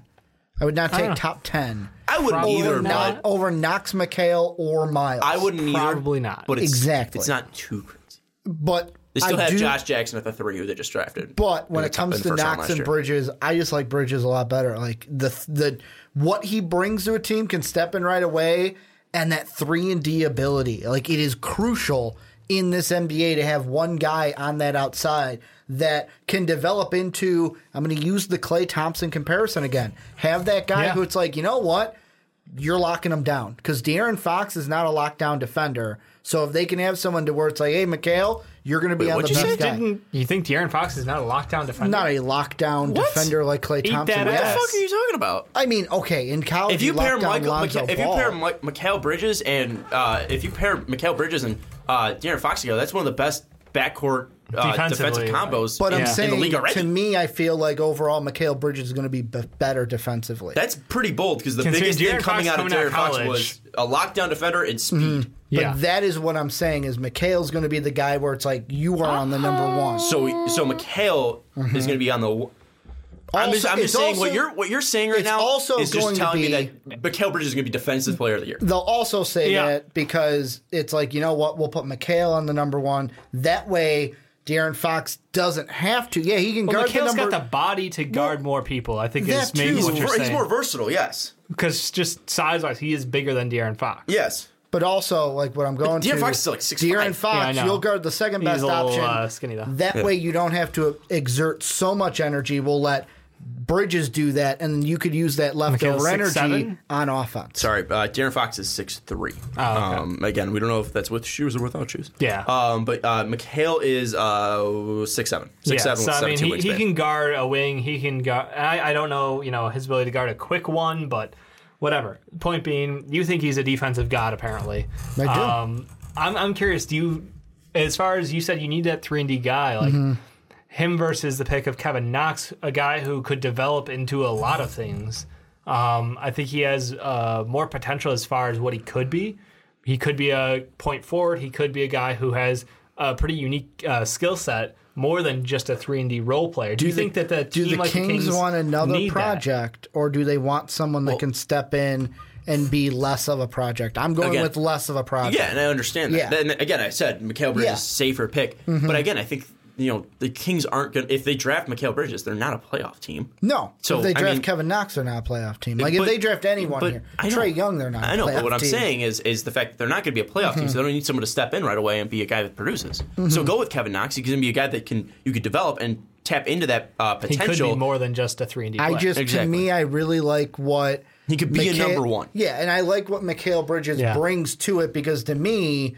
you have two guys on this team that could be number ones already in Fox and Buddy Hield. I'm not going to add another guy who could potentially be the number 3 because it's like, who's going to be the number 3? We don't know. Or number 1. We don't know. We know Ricky Whitmer does love his Buddy Hield. Put some respect on it. All right, but we talked about at least the 3. The one thing that I want to go to you, Dave, because you have him going Mo Bamba off the board for Ricky and I. Who do you like better for a fit, at least at the 3 spot for the Kings? Are you going to go with the untapped potential, or are you going to go with Mikal Bridges if Mikal was on the board? Yeah. So between Ricky and I, are you going to go with Ricky, or are you going to go with me? Not pitting us against each other. We agree podcast. But just because you're going with Kevin Knox? I would go Kevin Knox here. I think Mikal Bridges is good, and I think his fit on team would be good, but I'm intrigued by what Kevin Knox, size-wise, skill-wise, can bring to the table. I think if you develop him well, and that's the problem, if you develop him well, asterisk, you're on the Kings. Yeah. Can they do something right for the first time in a while?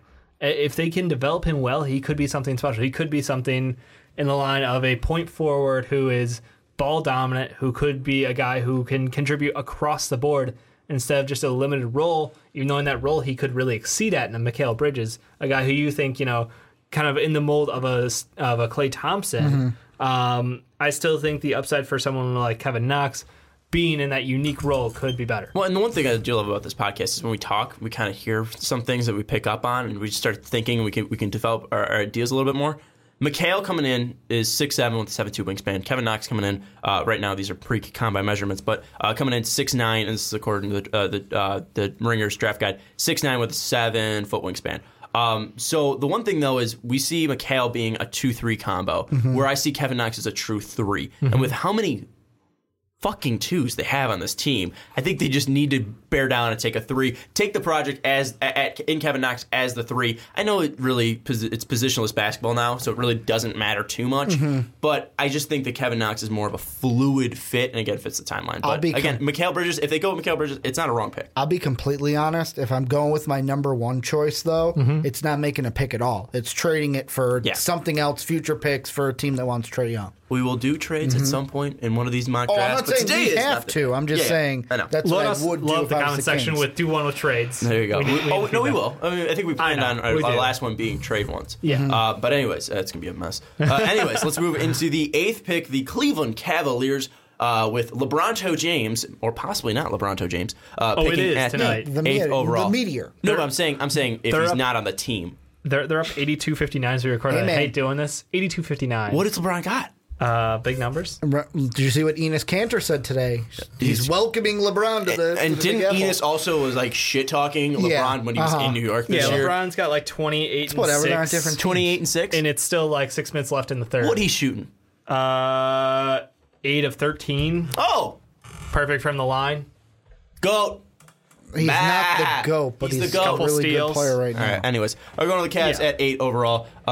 Dave Oster, we're going to go to you. Back-to-back picks here. Who are the Cavs going with the 8th overall pick? I have them going Trae Young because I think LeBron will be there. I think you go ahead and add someone at the point guard who takes the ball out of LeBron's hands a little bit more because, honestly, the experiment going with, someone like George Hill, who we thought was the ideal fit, we've already seen that lineup rotate and change because he wasn't able to perform at the level required of a team like this Cleveland Cavaliers competing in the playoffs.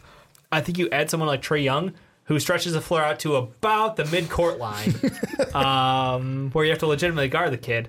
And he has elite passing skills. Like, we talk about how amazing of a passer Ben Simmons was coming out.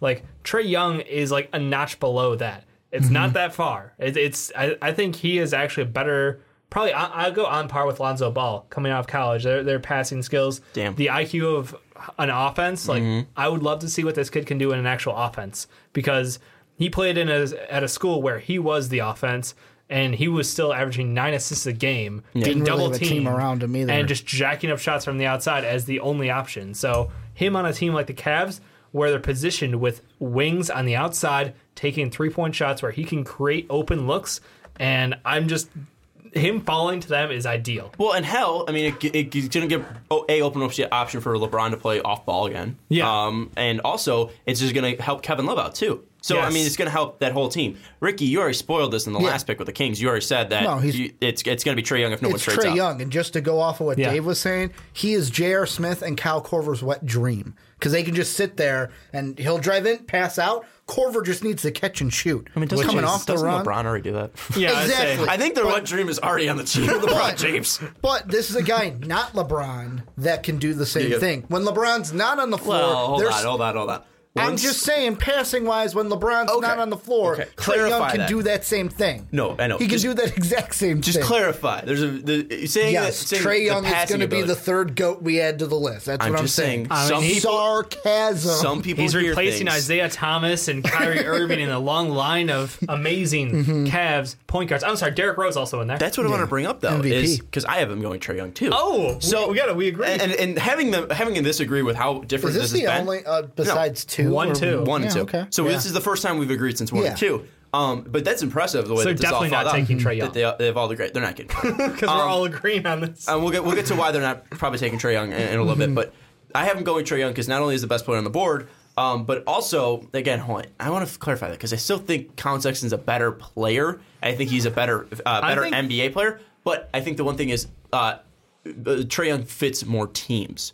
So I think that's what I'll say. And I think he's Okay. also going to be the best player on most NBA teams' boards. So that's why I think that's why I'm saying Trae Young is the best player on the board. But Trae Young, again, not only does he fit LeBron when LeBron's holding the ball because of his ability to shoot, not only does he take off pressure from LeBron passing wise, but also this is a guy that LeBron loves. This is a guy that LeBron openly talked about this year in interviews. He loves what Trae Young brings to the floor. This is going to make LeBron James happy. And just because you brought Colin Sexton into it, and Dave compared Trae Young a little bit to Lonzo Ball, I literally I Passing feel ability. but I I'm going to feel clarify like because one of them can shoot. well, yeah, Trae Young can shoot, but I feel like this is almost. It's not exactly similar or exactly the same, but it's similar to what the difference is between Lonzo and De'Aaron Fox was last year, to where I feel like Colin Sexton is more in that De'Aaron Fox You're mold. just thinking that because of the Trae SEC Young, and the hair. Well, no. Trae Young is 100%. also more in the Lonzo Ball role because joking, the I'm one thing that they were talking about when the Lakers drafted him is we didn't expect the shot to be as bad, but it's like, oh, he's got to fix it. But he's got it. Can hit from three and he can pass. That's what Trae Young And is. he can rebound really And Colin well. Sexton is a guy where De'Aaron Fox was more of that driver type of a player. So that's why to me I feel like the same thing why Lonzo was picked higher is what I'm saying, is why Trae Young will go above Colin Sexton. I see the similarities what you're throwing out though, Because Lonzo and Trae Young fit this NBA a little bit better. I see the similarities that you're throwing out. I understand where you're coming from. I just want to say, completely different players though. Yeah. Like Lonzo they is are. not similar But to Trae I'm Young. saying, I know. like, I just want to clarify for everybody. in the fact I'm not that, saying you're wrong. I'm in just the saying fact for that everybody. one fits better in the NBA in this NBA than the other, although the other can play in this NBA. Yeah, and again, you look at athlete. Who's a better athlete? It's a better athlete. You'd say Colin Sexton, De'Aaron Fox are better athletes than Lonzo and Trae Young, even though Trae Young's still athletic. Yeah. And also Trae Young brings the Lonzo, the passing abilities. Real quick, if you were drafting today, they're both same age, same draft class. Who are you taking, Trae Young or Lonzo Ball? Trae Young. Trae Young. Oh, you for know? most teams. I don't think know. Lonzo. I would No, still just go say it's a blank canvas. You're picking. You're picking. There's Is no this one the on guy your I'm starting team. my team with? You're an expansion team. Seattle Supersonics are coming back. You have a pick of. And there's only two players available on the board. Trae Young. Weirdly enough, for Trae Young or Lonzo Ball. Who are you building your team around? I would go Trae Young. I think he's the guy who he has the highest upside. Like Lonzo Ball can do everything. Yes, but he will never be your number one scorer on a team. Trae Young can lead your team in points, assists, and most likely turnovers. This is going to be a video. During the offseason. Yep. Oh, we I need to guarantee fill it. time. This is going to I be a guarantee video. I'm going to go with Trae Young only because although what? No, just go finish. Because I feel like although he's not a straight same thing will happen, he is closer to Steph Curry than Lonzo Ball will ever be. I just want to say Ricky Widmer put Lonzo Ball in his top 10 for starting point guards before he played a game. I was really high on him to come into the season. Trae Young's going to be a top 3 He's point like, guard yeah. in these fucking no. rankings this year. Numero uno, baby. Yeah. Jesus Christ. He's gonna be the Kyrie got injured. So he's going to beat Steph. Yeah. So he's going to be better than Yeah. Steph. He literally replaces Steph before he plays the game. The next coming. Jesus No, Christ. it's Steph 1, Trae Young 2. I think God. Sean, who would you go with? Given the option of the Ball or expansion Young? team, Ball or Young, who would you go with? I'm nervous now. The I don't one want thing for to me- do All right. positional rankings now. I'll give you a little bit of time to think then. Because No, I know the answer. Okay. It's Trae Young. Yeah. All right, so you are going Trae Young. Because if I'm drafting a guy to build a team around, it's Trae Young. I want that scoring ability. Now, if he's not my number one option, I'd probably go Lonzo, to be honest with you, because I think he's a better defender. He brings more to my team. He's a better rebounder, and also he's a better passer. So it's dependent on the is team. he a better teammate? I want Lonzo Ball. Yes. That's Lonzo's the a better thing. teammate. Do you think? I think that Lonzo I don't might have have a some leadership question. skills that Trae Young doesn't have right now. Yeah, See, Lonzo's more of a leader. Yeah. You saw that with 100%. Yeah. Lonzo is more of a leader, but I don't have a question of either of these guys. I'm not saying not he can't being the be. leader of my I'm just team, saying, yeah. like right now, Lonzo has the body size on his side by a Yeah. mile. Yeah. He has They're similar. rebounding, They're similarly athletically. similar athletically, but Lonzo's also incredibly taller and longer than Yeah. he is. He can defend at a very high level in the NBA. I mean, he's a very, very know good what? player, but that shot is just so busted. Yeah, it's the scoring that gives Trae It the is edge. because I think passing wise, I'm giving it a draw. Yeah, let's get back Let's to the book that for Cavs, later. but That's a I think that's a discussion later. good discussion. But here's the big question for the Cavs. We all have him going Trae Young. We think he fits with the players that are currently Beautifully. on the roster. Yep. It's not, and he's also the best player on most people's boards. It's going to be a clear fit. LeBron loves him. Boom, fits in. However, are they keeping the pick? Yes or no? If they have the 8th overall pick, because this is where the lottery is. Yeah. We know where they're picking, according to us, according to this fucking thing, according to Yeah. this goddamn thing. This Rattle is that where they're shit around picking. some more. I'll rattle it around. According to this thing, this is where the Cavs are picking. Do they trade the pick? I'm going to say no. However, the only two players I can see them trading the pick for, Kawhi Leonard. and I'll tell you why neither will probably happen. Number one will be Kawhi Leonard. I don't think that happens because, the pick is nice, but I don't think I don't think the Spurs are going to say, we'll take on your trash so that you can have Kyrie. So they don't have enough or not Kyrie, after that. Kawhi Leonard. Yeah, they don't have enough after that. So the other one is Paul George. Now, the only thing is, are the Thunder going to be happy with just the 8 and trash? That is more likely, but I still think neither of those options George happen. is a free agent. Well, Yeah. I'm talking sign and trade because he can get more money if he signs and trades. Well, and also one thing, yes, Yeah. but it's not like a super. You don't think it's you not get the super max. It's not super max, but he does get more money if he signs and then trades. You're right, but also I think that kind of works too with the Thunder too, because the guys that even though they're trash as you labeled them, they need guys to play around Russ, and They're they trash could- for the Spurs, is what I'm saying. Yes, because the Spurs need number one options, or they need guys that can step in. Maybe not number one options. I don't but know. I think they Yeah. need The They need Thunder guys have that fit Russ. around the guys that are on the Marcus Cavs Aldridge. don't fit for the Spurs in my mind, like J.R. Okay. Smith. You can't see J.R. Smith reporting to Pop, but I could falling in line? I could totally see Russell Westbrook passing it to J.R. Smith. Oh, I could totally- and Or Kyle Korver. nailing threes. Yeah, so I see that possibly being a possibility. It's going to be interesting to see what happens. Do they trade the pick, Dave? No, I think they're going to hold on to this pick. I think this is going to be a weird case where they'll hold the pick until we find out what LeBron does. Because This there's happens no point. before the free agency. Yeah, I don't think they pull the trigger. I think it's sort of similar to what they did with Wiggins, right? They took Wiggins, and then when they're like, all right, we're definitely getting Kevin Love now. Yeah, that's exactly what they did. So, yeah. I think I agree with you that they will keep the pick, then they will think about trading it. But does Trae Young, just Trae Young alone, make LeBron stay? Ricky. No. No. So no matter who they bring in doesn't get LeBron to stay. it doesn't move the needle at all. Nope, not whatsoever. Really? Exactly. Yeah, it's what I just said. Like I'm just shocked that it doesn't move it at all. LeBron's going to have so many other reasons that's going to be like at the bottom. So of what's the totem number one pole. reason? The number one reason is he happy with the current situation, and not one player is going to change Trae that. Young doesn't improve the situation. Minorly, See, but he that's doesn't what I'm change saying. the Yeah. situation. Like that's the thing where it's like, does one player really push this team over the top year one? I think it's going to be how he's feeling. He's going to take time. He'll go to banana boat style and go on vacation and think about What it. part of the situation do you think he's upset with then? LeBron. I would first off say the main part is just I feel like it's that rift between him and the organization still. I feel like it's Is like there a you're big not rift? doing enough for me. Yeah, they did everything at the trade deadline, but it's like, come on, you still didn't get me enough. I still had to carry this team in the playoffs. Without me, you would have been screwed. I mean, Well, he Caleb never- has helped a lot. I mean, he stepped up a bit. Tristan Yeah. Thompson stepped up a bit. Dave, what do you think? Do you think it moves the needle a bit? Or I think it moves the needle. do you think Trae Young makes him stay alone?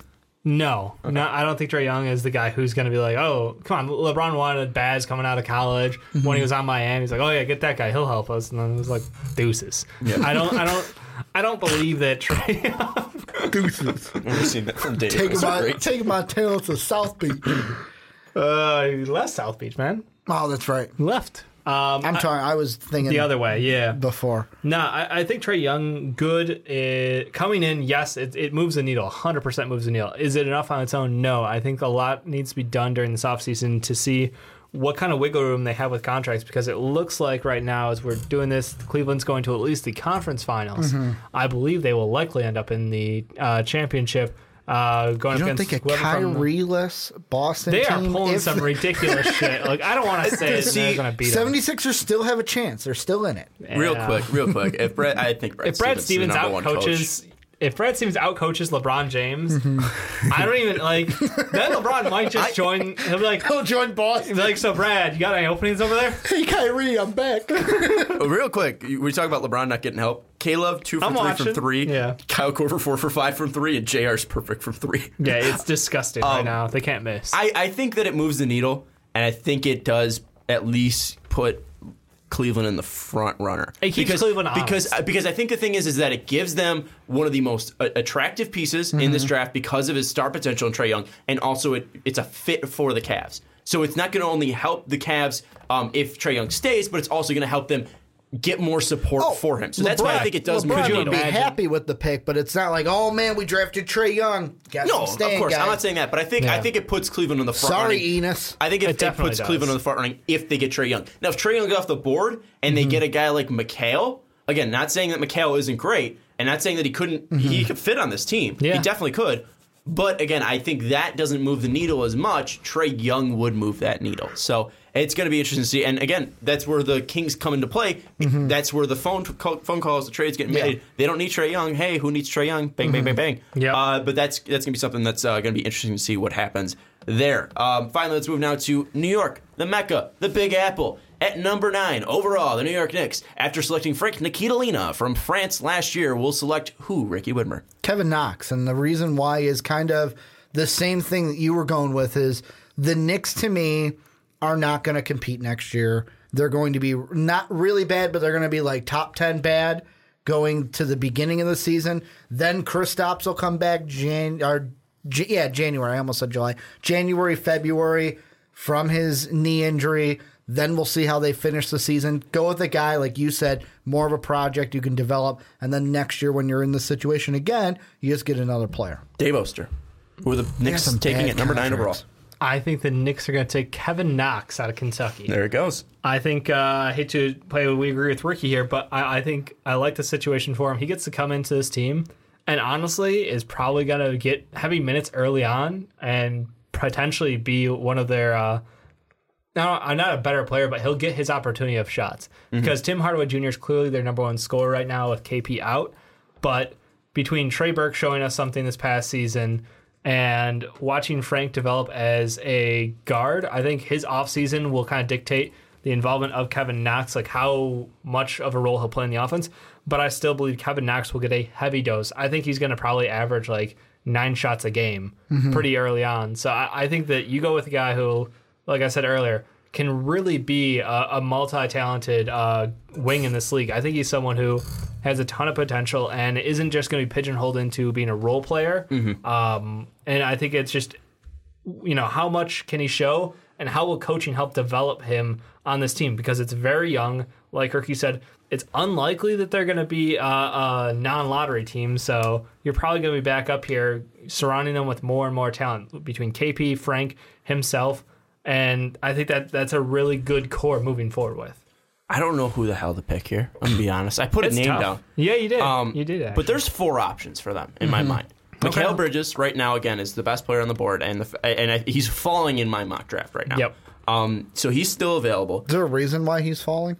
No, I think I've talked about it enough. Yeah. I think there's more potential in Kevin Knox, Mo Bamba, and Trae Young's a better fit for the Cavs. And then also Michael Porter Jr. too. I don't think Mikhail's going to go 5 because they don't really need a 2 there for the Grizzlies. And I think that'd be the top point he would go would be 5. And then the furthest he'd be falling is here at 9 because I have them going Mikal Bridges. But the 4 guys they have him go that could go here: Mikal Bridges, Wendell Carter Jr., Colin Sexton, and Miles Bridges. Yeah. Now, the 2 that probably are really don't fit right now, a need, but might work on this team. Wendell Carter, again, he's going to bring offense and defense, very well-rounded player, showed a lot of potential at Duke, was a guy that really, was the glue on this team, weirdly enough, as a freshman. Absolutely. Really helped this team become who they were, and consistently picked up the slack from Marvin Bagley, consistently helped when Marvin Bagley was on the floor. Wendell Carter is a glue guy, and I really like his fit in New York. Colin Sexton is the other guy where, yes, they just drafted Frank, but we've consistently talked about Frank possibly being a 2. And having the athletic ability of Colin Sexton on this team, running pick and rolls with Kristaps Porzingis could be absolutely deadly. And that's why I bring that up as Colin Sexton being a thing. But I don't think they're going to go with Colin Sexton just because they just drafted Frank. And I don't think they're going to go with Wendell Carter because I still think they have a fit on this team in Enes. Yeah, I agree. So I don't think they're going to go away with Enes Kanter. So I don't think they're going to have a need for Wendell Carter Jr. So that opens up either Mikal or Miles Bridges going to the Knicks here. I think Mikal, again, is a safer pick. I think that he, again, similar backgrounds Miles and Mikal do have, both on powerhouses in the NCAA. Both guys play the 3. Mikal, more of a 3-and-D guy, prototypical for the NBA. Miles, a guy that, again, is really well-rounded, is a good scorer, decent shooter, good leader, a guy that has a number 1 mentality. Yeah. But he might be held back by his body, by his athleticism. So that's why I have Mikal Bridges going there. Safer pick, and I think he's a better fit on this New York Knicks team because, again, they already have a number 1 right now in KP when healthy. So Mikal Bridges would be that too. And I also, again, don't know where Miles is. Miles has the mentality of a number 1, but I don't think he will ever be a number 1.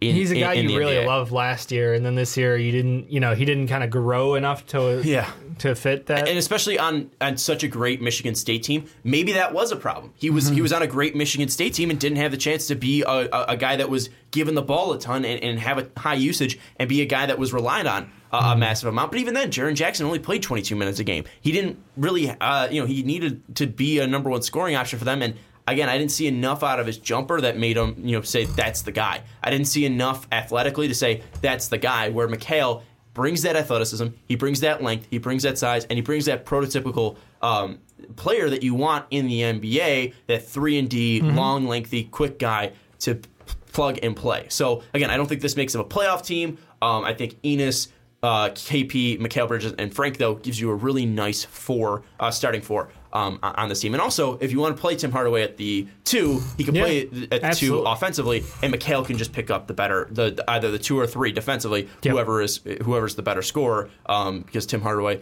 is not a great defender. Yeah, no hiding that. So there we go. The other question I've got for you Mikal going. is, I can't remember if this is our comments or Reddit.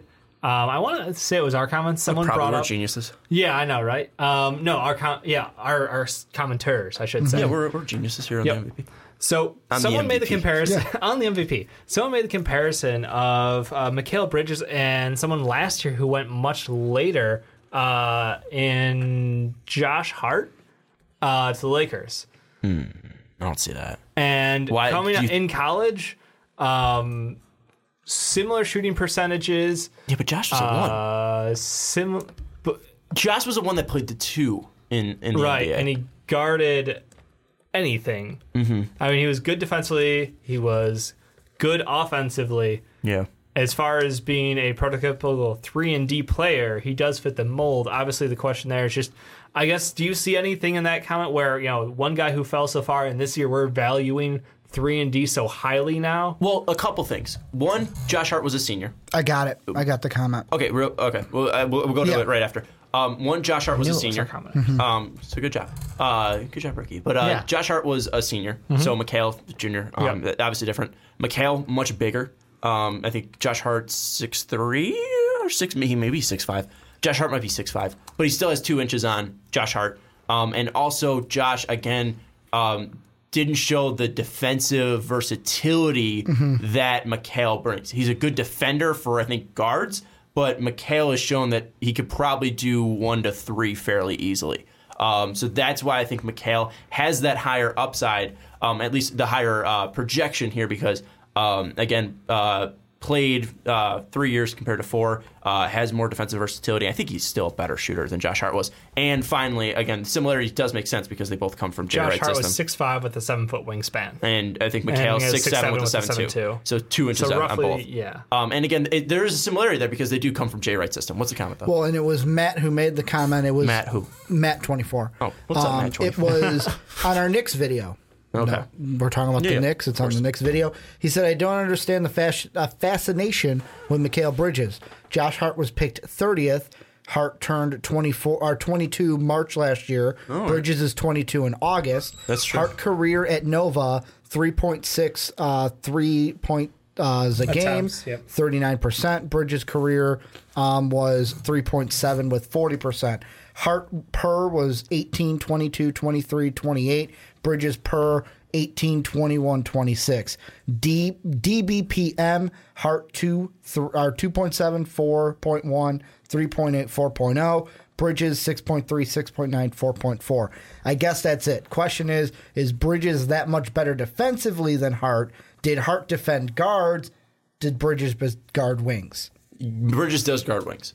So that's the thing, is he projects to better defensive versatility than Josh Hart. Good comment, by the way, Matt. Really well very done. well versed. And I just want to add this. Nick Dreezy put another point. He said, or another point could be is where they are/were relative to those in their respective drafts. Is Mikal that much better than the others in this draft, or was Hart that much worse in his? I think it's interesting because that was a much weaker draft last year. Josh Hart, where Josh Hart was. Which is funny because Matt said he thought that last year's draft was deeper. He said he thought the same thing. Last year's draft was deeper. It depends. Are you talking top end quality versus? Well, that's why I think Mikal falls to 9 because again, he's probably the safest pick, and that's one thing where Josh Hart. Again, there was a lot of potential in last year's draft. From I think like 1 to 20, there was a ton of potential there. But it wasn't the star potential where now you have star potential. And we just talked about Trae Young, who I said had superstar potential going at 8. And you didn't have that last year where I can't remember the 8th pick right now. Who was after the Bulls? God damn it! It was Frank. Frank was a complete project, and we project him as to be a really good defender. The camera's going to die. Maybe no, it's not. We got a couple minutes so I can finish this thought. Frank went 8. And again, Frank had a lot of defensive versatility, but we knew he was going to take a couple of years. Where a guy like Mo Bamba, again, he might take some time, but there's a lot there to go with, and we see his top end being a guy like Joel Embiid, who's already a star. Has the mentality too, when you bring up the thing as well. Was Frank also a Phil Jackson pick, or was he the first pick after He was a Phil Jackson pick. But I don't think that. I think he was already mocked there. I mean, Dennis Smith, though, was still on the board. You had the explosiveness of that. So. It's a very interesting question, and I'm glad you brought that up. Phil, great KP, comments from them. Frank, both of them Euro players. Great comment brought up there. But I think it's just something where... Do you think it's the versatility, being able to guard wings? It's the versatility. I will give Josh Hart credit. He was more of a number one go-to guy for Villanova and showed like that go-get-em mentality. I just think it's also... It's one thing where Mikal is a better shooter. I know you might say, again, the percentages are there. Josh Hart in his senior year shot 40% from 3. Mikal shot 43%. But we always bring up the free throw percentage. And Josh Hart's best year in college shooting at the line was 75%. Mikal at times hit 91%, and last year hit 85%. Mikal is a better shooter, so that's why it's also a 3-and-D guy, where Josh Hart's a combo guard at 1 and 2. You're not really looking for 3-and-D guys, and Mikal has the ability to play the wing, and 3-and-D wings absolutely murder. So it's also the price of the position, the price of the prototypical player that he is, and also the defensive versatility, and that plays into the prototypical player. So again, that's a good answer and a great question. Yeah, great comment. But the question I was kind of thinking of with this is, and this kind of goes into the article I wrote last week, is does the pick get traded for Kawhi? Do they work out a deal where they trade this pick and players, maybe this pick, future picks, and current players for Kawhi Leonard to get him in a major market?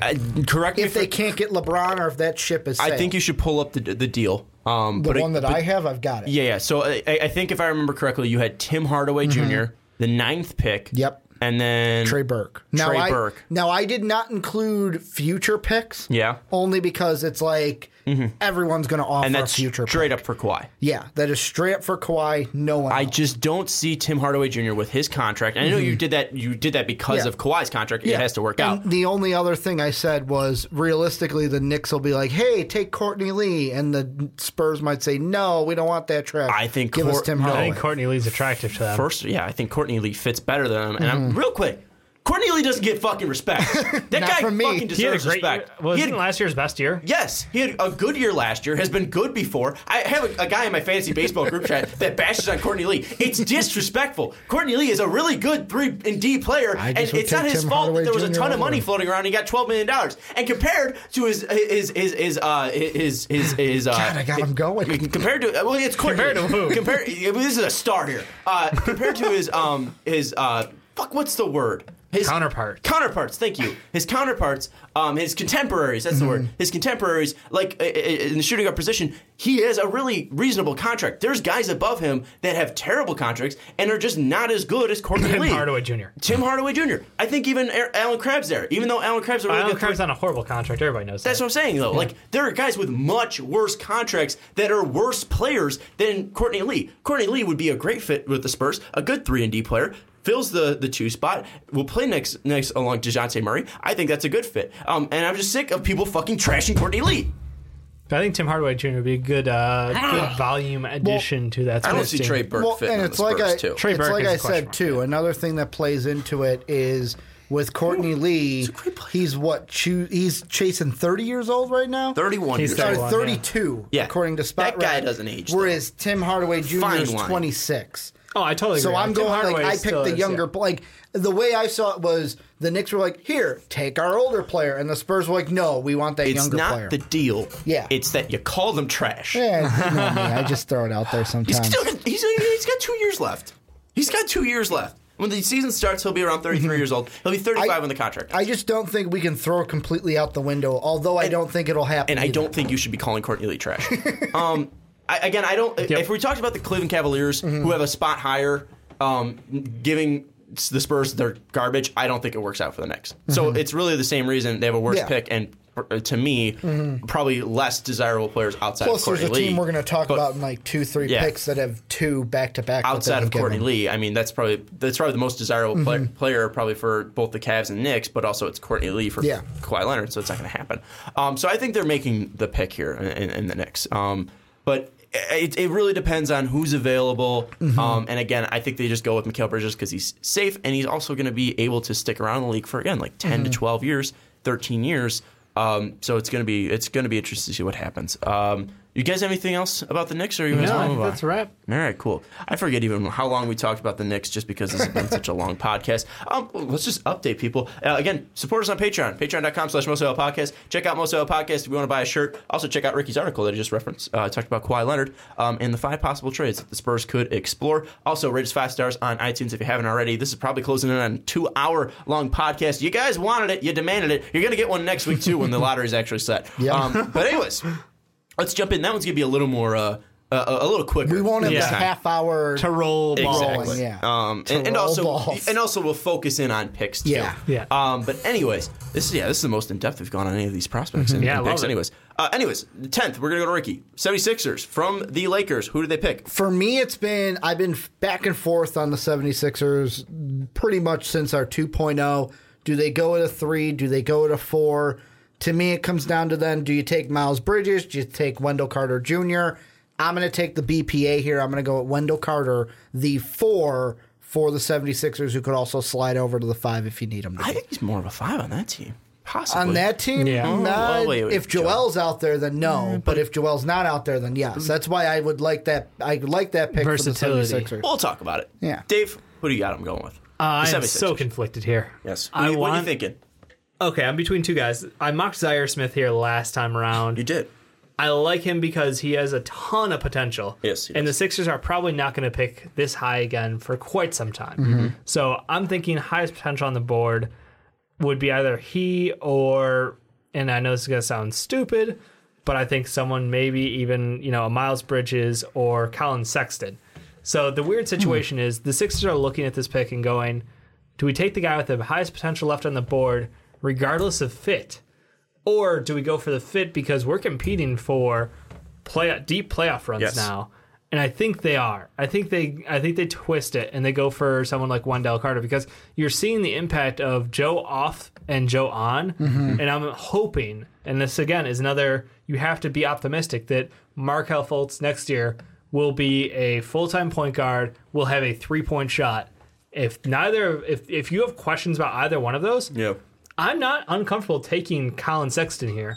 But I'm weirdly okay with that because I think that JJ is going to sign back to that's another if. Yeah. If you get JJ back on a good deal. We gave you money last year. How about you help us out? I mean, well, he signed for 2 years. No, it was a 1-year deal. Was it? Okay. It was a 1-year deal. Wink, wink, nudge, nudge. Okay. 23 just making sure. 1 year. Okay. So that's the thing. If because how well he's doing this year, career year, like I don't know, maybe somebody makes him an offer that he can't refuse. Yeah. Or maybe he just loves the process so damn much he stays. You've got a lot of ifs over there. That's the concern because if you think you're going to lose JJ, can Markelle Fultz play the 2? If he has a 3-point shot, can he split ball handling time with them? Like, you've got so many questions, and that's the problem. I think I'm going Wendell Carter here. I'm locking in because he's the guy when your second best player and Joel Embiid is off the court, you need someone there. Well, and that's the thing. That's the one thing. Stop. Pump the brakes. He heard it. Yeah. You think Ben Simmons is better player than Joel Embiid? I think Ben Simmons is a player you have to build around. Okay. Yeah. I think Joel Embiid, when Magic healthy, Johnson is amazing. But at the same time, his impact when he's off the floor is so much larger than Ben Simmons. Ben Simmons is a primary ball handler. TJ McConnell, we're watching him be subbed out for TJ freaking McConnell right now. I love TJ. I love TJ. So does Jake. Between TJ McConnell and Markelle Fultz as your backup ball handlers, I'm not concerned about that position as much. But when JoJo is off the court, that team rolling with Amir Johnson at center, kill me. Well, just kill me now. Again, I'm going to let you talk. Okay. I just wanted to hit something quick. Just getting this victory, though, for having Dave say that Joel Embiid's not the best player on his team. He's the best playing player on his team right now. I'm just saying. But I think that Ben Simmons is freaking Magic Johnson. The thing that I was going to add to that is there's a difference that we've seen already with JoJo not on the court against a team like the Heat. I almost said the Magic, compared to a well-coached, better team in the Boston Celtics. I mean, well, the disrespect to Eric Spoelstra. He didn't have anybody to play there. Sorry, I mean, he had Hassan. He had Hassan Whiteside. Hassan Whiteside didn't play. Al Horford's a god. He's been an all-star for. He's super underrated. Al Horford is underrated. I realize this. Are you saying Al Horford's not underrated? The takes we're taking at this table Al right Horford's now. like what, a 5-time all-star? Oh no! Hey Hassan, sit on that bench. Horford's good, and Hassan, like we talked about this before the series with the Heat. It was Hassan can only get it up for JoJo, and he couldn't even do it this series. It was incredibly disappointing. Well, it's because JoJo was not on the court until late. He played after game. All right, whatever. 2, I think. Yeah, he played game 2 on, I think, or it was either 2 on or 3 on. Either I think way, it was game 3 because he made his debut in Miami. Yeah. So point being, I think they go with a safe pick. I think they go Wendell because I think and you mentioned the guy I compare him to, like his top end could be Al Horford-esque. Yeah. I think he is, like you said, a glue guy. He's a guy who has the ability to cover up for others defensively. He has good presence around the rim. He's got good post moves. The only problem with him is his limitations as far as how far he can stretch the court. He's got good hands for a big man, so he can pass out of the low post, but him stretching out is not going to happen easily for him. He needs growth in that area. You guys didn't talk me into this pick, but I'm also going Wendell Carter Jr. because again we talked about Rashawn. We didn't talk you into it, but you're still going to make it. Or no, you guys didn't talk me into me. That was always going to be my pick. Yeah. Oh, okay. But I was confused a bit. Yeah, you guys didn't talk me into it. That was always my pick because we talked consistently about they need a backup 5. He wasn't on my board last time. That's why he wasn't mocked to the Sixers at 10 last time. I had them going with Miles Bridges to fill that 3 spot. If Rocco's off. But again, I think with Rashawn Holmes not being great, Amir Johnson being a waste of money, having Dario and Ben at the 4, at least defensively. I know Ben's more of a 1. Yep. It's just something where I think, again, like you mentioned it, when Joe's off the floor, you need someone to go in there, and he's also that glue guy. And even if Dario's off the floor, he can be that glue guy. Yeah. So I think that Wendell Carter is a good pick for them. And I think he's honestly the best pick for them, both potential and fit wise. Yeah. Because I know that Zaire Smith has a ton of potential, great metrics, great athlete, but I think Wendell Carter is a better player. And I think he fits what the 76ers need. They don't need a star. They need a bench player. They need a glue guy. They need a leader. Wendell Carter, smart kid, good leader, was the glue guy in Duke. Good pedigree. I think he would even come in and play for them at the 4 next to Joe. I think that you could roll with that lineup happily. That's the disgusting thing about that. It's just dirty. I do like how this almost turned into a topic, though, about how underrated Al Horford is or how overrated he was. Not about the 76ers pick, but how it's going to be interesting when We've got some of these break-off discussions I would like to dig into. When we get a starting center positional ranking, it's going to be interesting. Our summer's going to be our off-season. Also, starting coaches is going to be fun, too, because Brad Stevens, if he wins this Brad series, Stevens is 3 wins away from curing cancer.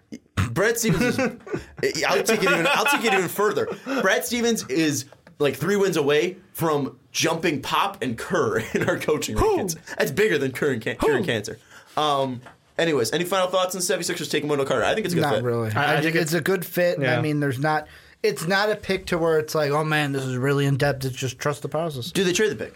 Maybe. They could possibly could be in the Kawhi Leonard sweepstakes, although I don't think it happens. That would be incredible. They're like the fourth, but they've got the ammo. Major market. Yeah, they've got a ton of ammo. I'm glad you brought that up. That's the ammo. Yes, picks are ammo.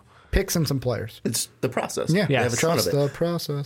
Anyways, we'll move on now to the 76ers to the Charlotte Hornets. Hornets picking number 11. We went to Ricky, I think, back-to-back times, so we're going to go to David Oster. David, the number 11th overall pick, the Charlotte Hornets, after selecting the moist one in Malik Monk last year. And finally giving him a chance to play. Jesus. Charlotte Hornets go with? They're going with Kemba's replacement in Colin Sexton. I hate to say it, but I'm gonna say it, and we've been saying it for a while. Is thinking the same thing. The time is up. The time is up for Kemba right now, and you go with a player who has similar physicals to Kemba Walker, who can do similar things. He doesn't have the magic that Kemba brought, but at Kemba's the same a much time, better ball handler, though. Too. Kemba's more of a scorer. I mean, I think Kemba's Colin averaged 19 point something and at Bama. So. Yeah, but averaging 19 in college is different than... I know. I'm just saying, coming out of college, when you look at the body of work... You're attacking a soft spot in Kemba Walker to me. I understand. So I'm just saying it. National champion. I don't think he's better than Kemba right now. I know you're not saying that. I'm saying that he's in the same mold. Like I said, this is a guy who could Ricky thought Lonzo was better than Kemba Walker last year. He was one ahead of Kemba Walker. I know he was. That's why I brought it up. I don't have those delusional problems. No, I think I always talk about him being in the mold of Eric Bledsoe. He's a guy who has the body to play all 82 games. He is physical. He is tough. It's fine to say all 82 games, and Bledsoe's been hurt 8 times in his career. I understand the irony, people, but he's got the body to play in the NBA. I think he has the ability to take over games. He can go, intensity is there. The question for me comes down to, how will that transition happen with Kemba and him? Does this mean Kemba's getting traded during the offseason? Does this mean he's getting traded at the deadline, or are they going to let him right off the books and get nothing for him? For me, it's that transition. Like the Hornets, you've had your time. You couldn't pull it together with talent. Now you need to reload. You have Malik Monk and then Colin Sexton as your backcourt of the future, which you should be fucking thrilled about. Now, one thing, Ricky, I just want to jump in. Here's one, going off the Kemba Walker, Colin Sexton thing. Yeah. Kemba was so smooth. I think that's what I want to say. Kemba was so undeniably smooth. Yeah. Don't forget national champion in college, too. I don't forget it. That's why Kemba Walker has the soft spot in my heart. Again, that's where his love of the Huskies came from. Exactly. My three pinnacle college teams, Notre Dame, Washington, and UConn. Two of them are Huskies. Two Huskies and one he grew up watching. I love dogs. Yeah. I love Huskies, and that man. too. But no, again, Kemba Walker, again, was so smooth. Colin Sexton, again, has that fuck you mentality of I'm going to score on you no matter what, like Kemba does. But also Colin Sexton has so much power and visceral ability. And again, I love him translating to the NBA. I see, I know maybe this is sacrilege, but I see some Russell Westbrook in this kid. I didn't want to say it because I know people are saying that. I'm like, I see more. Maybe Dennis Smith Jr. too, but less athletic. Well, that's the thing. I totally agree. He's somewhere in between because Russ has that intensity level that you can't match. He has, it was like Michael Jordan, Kobe, and then I want to say like Russ levels of hatred and spite, and I will win this to spite you. Just absolutely. Like, I agree with you on that. I think Colin Sexton's more tame than Russ. 100%. He is so much more controlled. But like you said, somewhere between Russ, I think we're like the triangle or the Venn diagram is like Russ is on one side, Eric Bledsoe's over here, and Dennis Smith Jr.'s over here. He's somewhere in between. He's got a little bit of each. I think, but I would say even Dennis Smith is more like Russ too. Like if we're comparing like Dennis Smith and Colin Sexton, I think Dennis Smith is a little bit more like Russ than anything. That's fine. I'm just saying like he's got the body of Bledsoe right now. He's got the intensity of Russ, and he has the potential of someone like Dennis Smith Jr. where he can just take over games. Well, Ricky, you kind of said it. You're thinking the same way. You're going Colin Sexton. I'm going Colin Sexton too. So let's just jump in on this conversation. The thing it is with, and I apologize for Hornets fans that I don't have anything like really in depth here, but it's basic. I'm thinking either Miles Bridges because Michael Kidd Gilchrist is my only 3. MKG. And he's got a player up in 2019. I don't know if he's going to take it. He probably will. Please, God, so don't. He'll have that, and we'll probably have until 2020. Or the guy who's probably up next at the end of next year, which would be Kemba Walker. And I will go with the guy to replace Kemba Walker and kick that kind of 3 can down the road. And I'll get that either in free agency or next year's draft. Well, I think, the thing is with the 3, I think you mentioned it. I'm going to be honest, I spaced out a little bit. You got more control over MKG. Well, you got more, but also it depends on if they move the Nick Batum contract. So, like, if Nick Batum's not moved, he's playing 3. Right.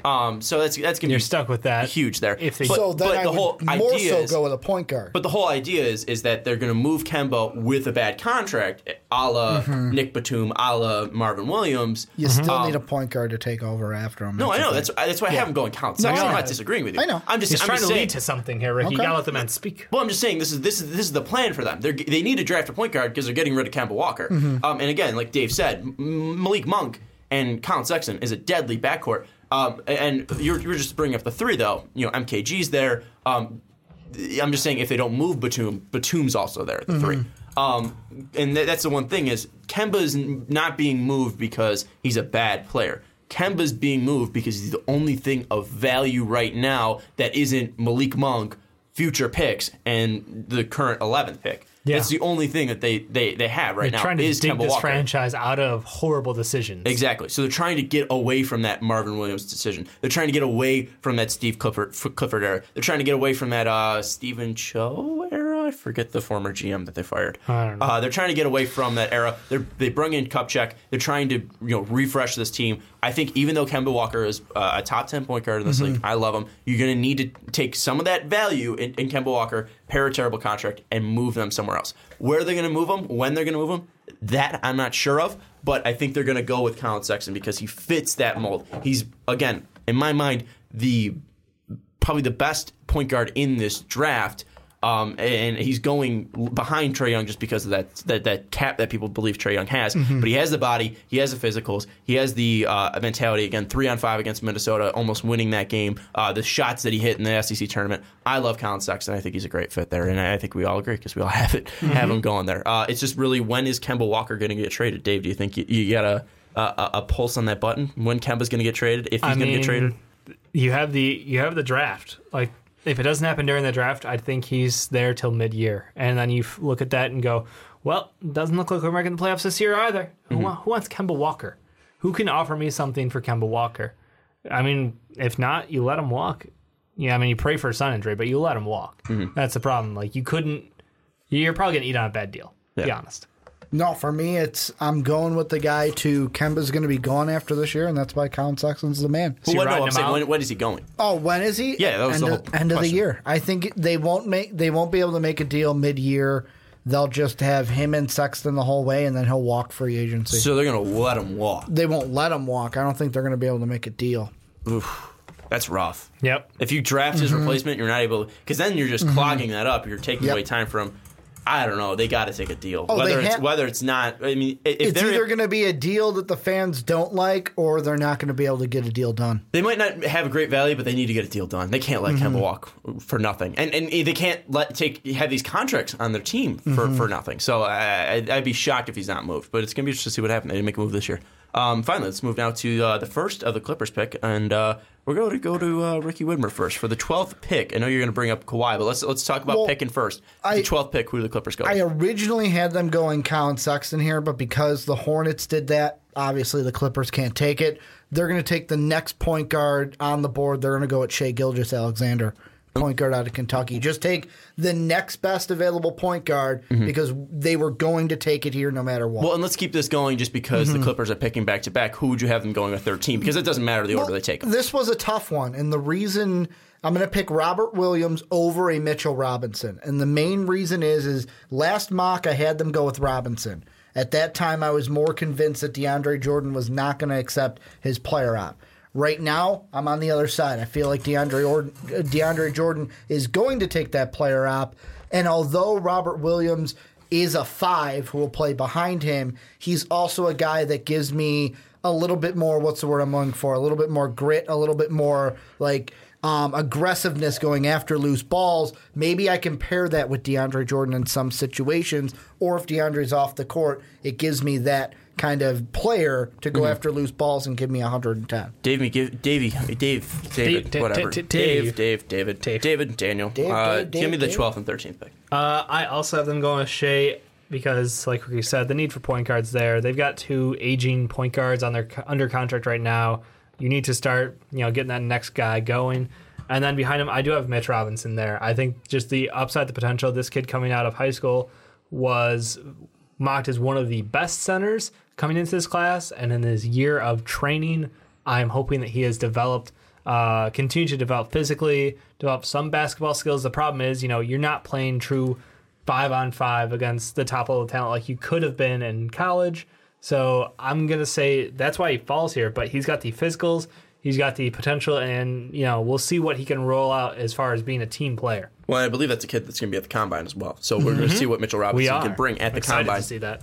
It's going to be interesting because, if he shows enough potential, maybe top 10 pick, maybe could be throw out there, maybe maybe if he comes out of the Combine and sucks, he'll be like a top 20 pick. We'll see where Mitchell Robinson falls. But again, that potential is there, that ability to mold a player is there. We saw that with Thon Maker be attractive, and the Bucks took him around this area, and then they did nothing with him after the first year. Yeah, I think they picked him around that 10 area, but they still again might have been like 13 or something. The mold or something. That's where Thon Maker ended up going, and people love that Thon Maker mixtape. I remember getting yelled at for not having Thon Maker in like my number 1 pick. Right, number 10 pick in the mock. Yeah, there we go. I remember some things. I have the Clippers at 12 and 13 going with, shocker, Shai Gilgeous-Alexander, the guard out of Kentucky. This is something we've mocked for the past, I think, 3 mock drafts. The Clippers going with a point guard. Again, Pat Bev, Milos, really good point guards, but again, 31 years old. I think both of them are. Both had injuries this year. Were not healthy. Pat Bev is we need to lock someone down defensively. Basically, we want to show Lonzo up first game of the year. Well, he's gonna be a guy that comes in for defensive situations, and he's also gonna play the last 5 minutes. Yeah. But Pat Bev isn't the future, and Milos, he's very good. He's gonna bring something that's a little funky to this team in his passing abilities. He's gonna open up lanes. But I think that Shai Gilgeous again is a guy that can be a future point guard in a team, and he's going to need time to develop, so playing behind Pat Bev and Milos is going to be great for him. He doesn't need that time like Colin Sexton. I think Colin Sexton just needs NBA experience to become good, where I think Shai needs to at least adjust to the NBA. It took him time in college to adjust to college basketball. I think he needs to fill out a little bit more, be on a team, and play behind a Pat Bev and a Milos. And I think he's going to be able to do that. In LA, he's not going to have a ton of pressure to be the guy right away, but he has that potential to be the guy in the NBA. And then at 13, I have him going with Miles Bridges because, again, they have Danilo at the 3. Toby can go 3 or 4. But I think that at that 3 spot, you need a guy that is going to take over for Danilo. And even though that contract's pretty hefty, I think that Miles Bridges, again, he doesn't need to be the guy on a team. He has a mentality that could be the guy. And Danilo also doesn't have a clean bill of health. Bringing a guy like Miles Bridges could really help that team out. And really make them gel. $22 million for the next 2 years for Danilo. That's rough. That's the problem. Like, they're locked down. Like, their wings. I mean, between Toby and Danilo, you have pretty good wings. So many wings. So many wings. It's weird because they've got 2 picks here, and I don't see either one of these guys being. Neither one of them needs to step in year 1 for this team to compete because they were almost a playoff team this year. If they're healthy, they're a playoff. I mean, period. If they're healthy, they're a playoff team. Period. For sure. They were that good. We watched Lou Williams turn on the Jets this year. And I mean, yes, he fell off late in the year, but to be fair, like the whole team kind of fell off the face of the earth late in the year. The question for me is the whole Austin Rivers, Avery Bradley thing. Like, what do they do with that situation? I mean, do you think Austin will accept the 12.6 for the player option? Do you think he thinks he's worth more money because Daddy's still in charge? Well, the 12 Jerry West is in charge. See, the 12.6 is, since it's a player, I think he takes it because let's look at the money that was out there. A guy like Lou Will, who's more valuable, got 8. You say more valuable. I don't know. Really? Yeah, really. I mean, Lou Will is probably the best, one of the top 5. He's a top 6 man, yeah. 6 man. So, I But mean, where do Austin you... Rivers is a starting shooting guard. But how Who quality can of a ball starting handle, shooting? How He's quality good. of a? But like, where would you put him? Like, if you're ranking him, like, do you think he could be Probably a playoff 15. Okay. Without And looking that's anywhere, pretty I'm guessing. decently high. I think he's probably between 15 and 20. So, what do you think his value would be worth? Like, do you think he'll problem get is more than 12 the mil? money available right now this year? I think that's what plays into it. I think he should take the player option this year, and then next year's class. There's a ton of money coming off the books for every team. There's a ton of top talent out there. So even if you're not the first guy off the board, you're going to get paid. I just think that, what do you do with Avery Bradley then? Well, do you let him walk? Well, that's the thing is he wasn't great, and you was not. You don't That's know his what point. he wasn't great in Detroit. Wasn't great in LA. Wasn't healthy. So Ricky, I mean, we saw Avery Bradley on Boston be phenomenal. We saw a lot of guys on Boston be phenomenal. The only guy to find success outside of Boston has been Kelly Olynyk so far. Weird to say. But, I mean, do you think that Avery Bradley's a product of Boston, or do you think he just had a bad year and could still be a very good NBA starter? Because I think it comes down to coaching. Because with career-wise, I'd say that I would rather have Avery Bradley over Austin Rivers. I mean, I hate to say this. I would also agree with you. I'd rather have Avery Bradley over Austin Rivers. Rivers takes the player option because really it's like Doc isn't really in charge anymore. It's Jerry West is in charge of this team. And if you don't take that player option, you're either getting a low salary or you're not coming back next year. I would rather have Avery over Rivers. The one thing that I think this kind of almost becomes moot, though, is because if there's any deal for Kawhi that happens in my mind, it is the Spurs getting these 2 picks. I'll go ahead and say it. I'll go on a limb. Spurs are making these 2 picks. He is going to get traded to the Clippers, and that is going to boost them into the playoffs for sure next year. Are you fucking kidding me right now? No, Kawhi I'm Leonard to the Clippers? The Clippers are not going to make this pick. The Spurs are going to be there. I've said it from the beginning. Like, the Spurs don't have to trade him this offseason. They can wait. However, the thing that's going to come down to, Clippers are going to say, I'll use the trade that I had. Tobias Harris, both these picks, maybe even a future. The Spurs are going to look and go, by the trade deadline, are we going to be able to get this big of a haul? No, they're going to make the deal and take their young players. All right, hold on. But why is the 12 and 13 more valuable than what we said at the Cavs at that 8 spot? Because also you're not trading them inside the Western Conference. Because it's 2. First off, it's 2 players over 1. Yeah. And 2, if it's done before the draft, maybe the Spurs can package those 2 picks to move up then in the lottery. But That's if you're what already, Spurs like. I mean, and we talked about the Kings, at 7 possibly Wild wanted card to bitches. move that. But again, if you're getting offered the 8 and you're still getting offered players like, I know Toby's better than. I'd say Toby put up like almost 19 and I love The Toby. And I think Spurs- Toby's incredible shooting percentages. And I think Toby's a great fit on the Clippers. That's why I don't think they need to move. I think agree. the Clippers I with think Toby. the upgrade from Toby to Kawhi is smaller than it would be. Well, it's less Toby valuable. and 2 picks. No, I'm saying like and Kawhi. the Clippers grabbing Kawhi over Toby. I think the upgrade level there is very small compared to, and I know that's super disrespectful to Kawhi in some people's I minds. think it's bigger than you might think it is. I think that's not worth making the move. I think giving up 2 draft picks plus Toby is asking a lot. That's what I'm saying. Is that Toby Kawhi's a clear upgrade over Toby. Absolutely. No one's arguing that. I don't think Dave's trying to say that. But Toby and the 2 picks is something that I think is way too much. Yeah. And because you're getting 3 players there, 3 starters, and Toby's still on a decent contract. Here's the thing I forgot. In the deal, They're getting they've got the to 8. swap. They've got to give the 18 So up, the too. Clippers would get the San the Antonio 18. pick too. I still don't think that's enough because maybe not enough, but for the Clippers side, it all comes down to, what do you think? You are a fringe playoff team.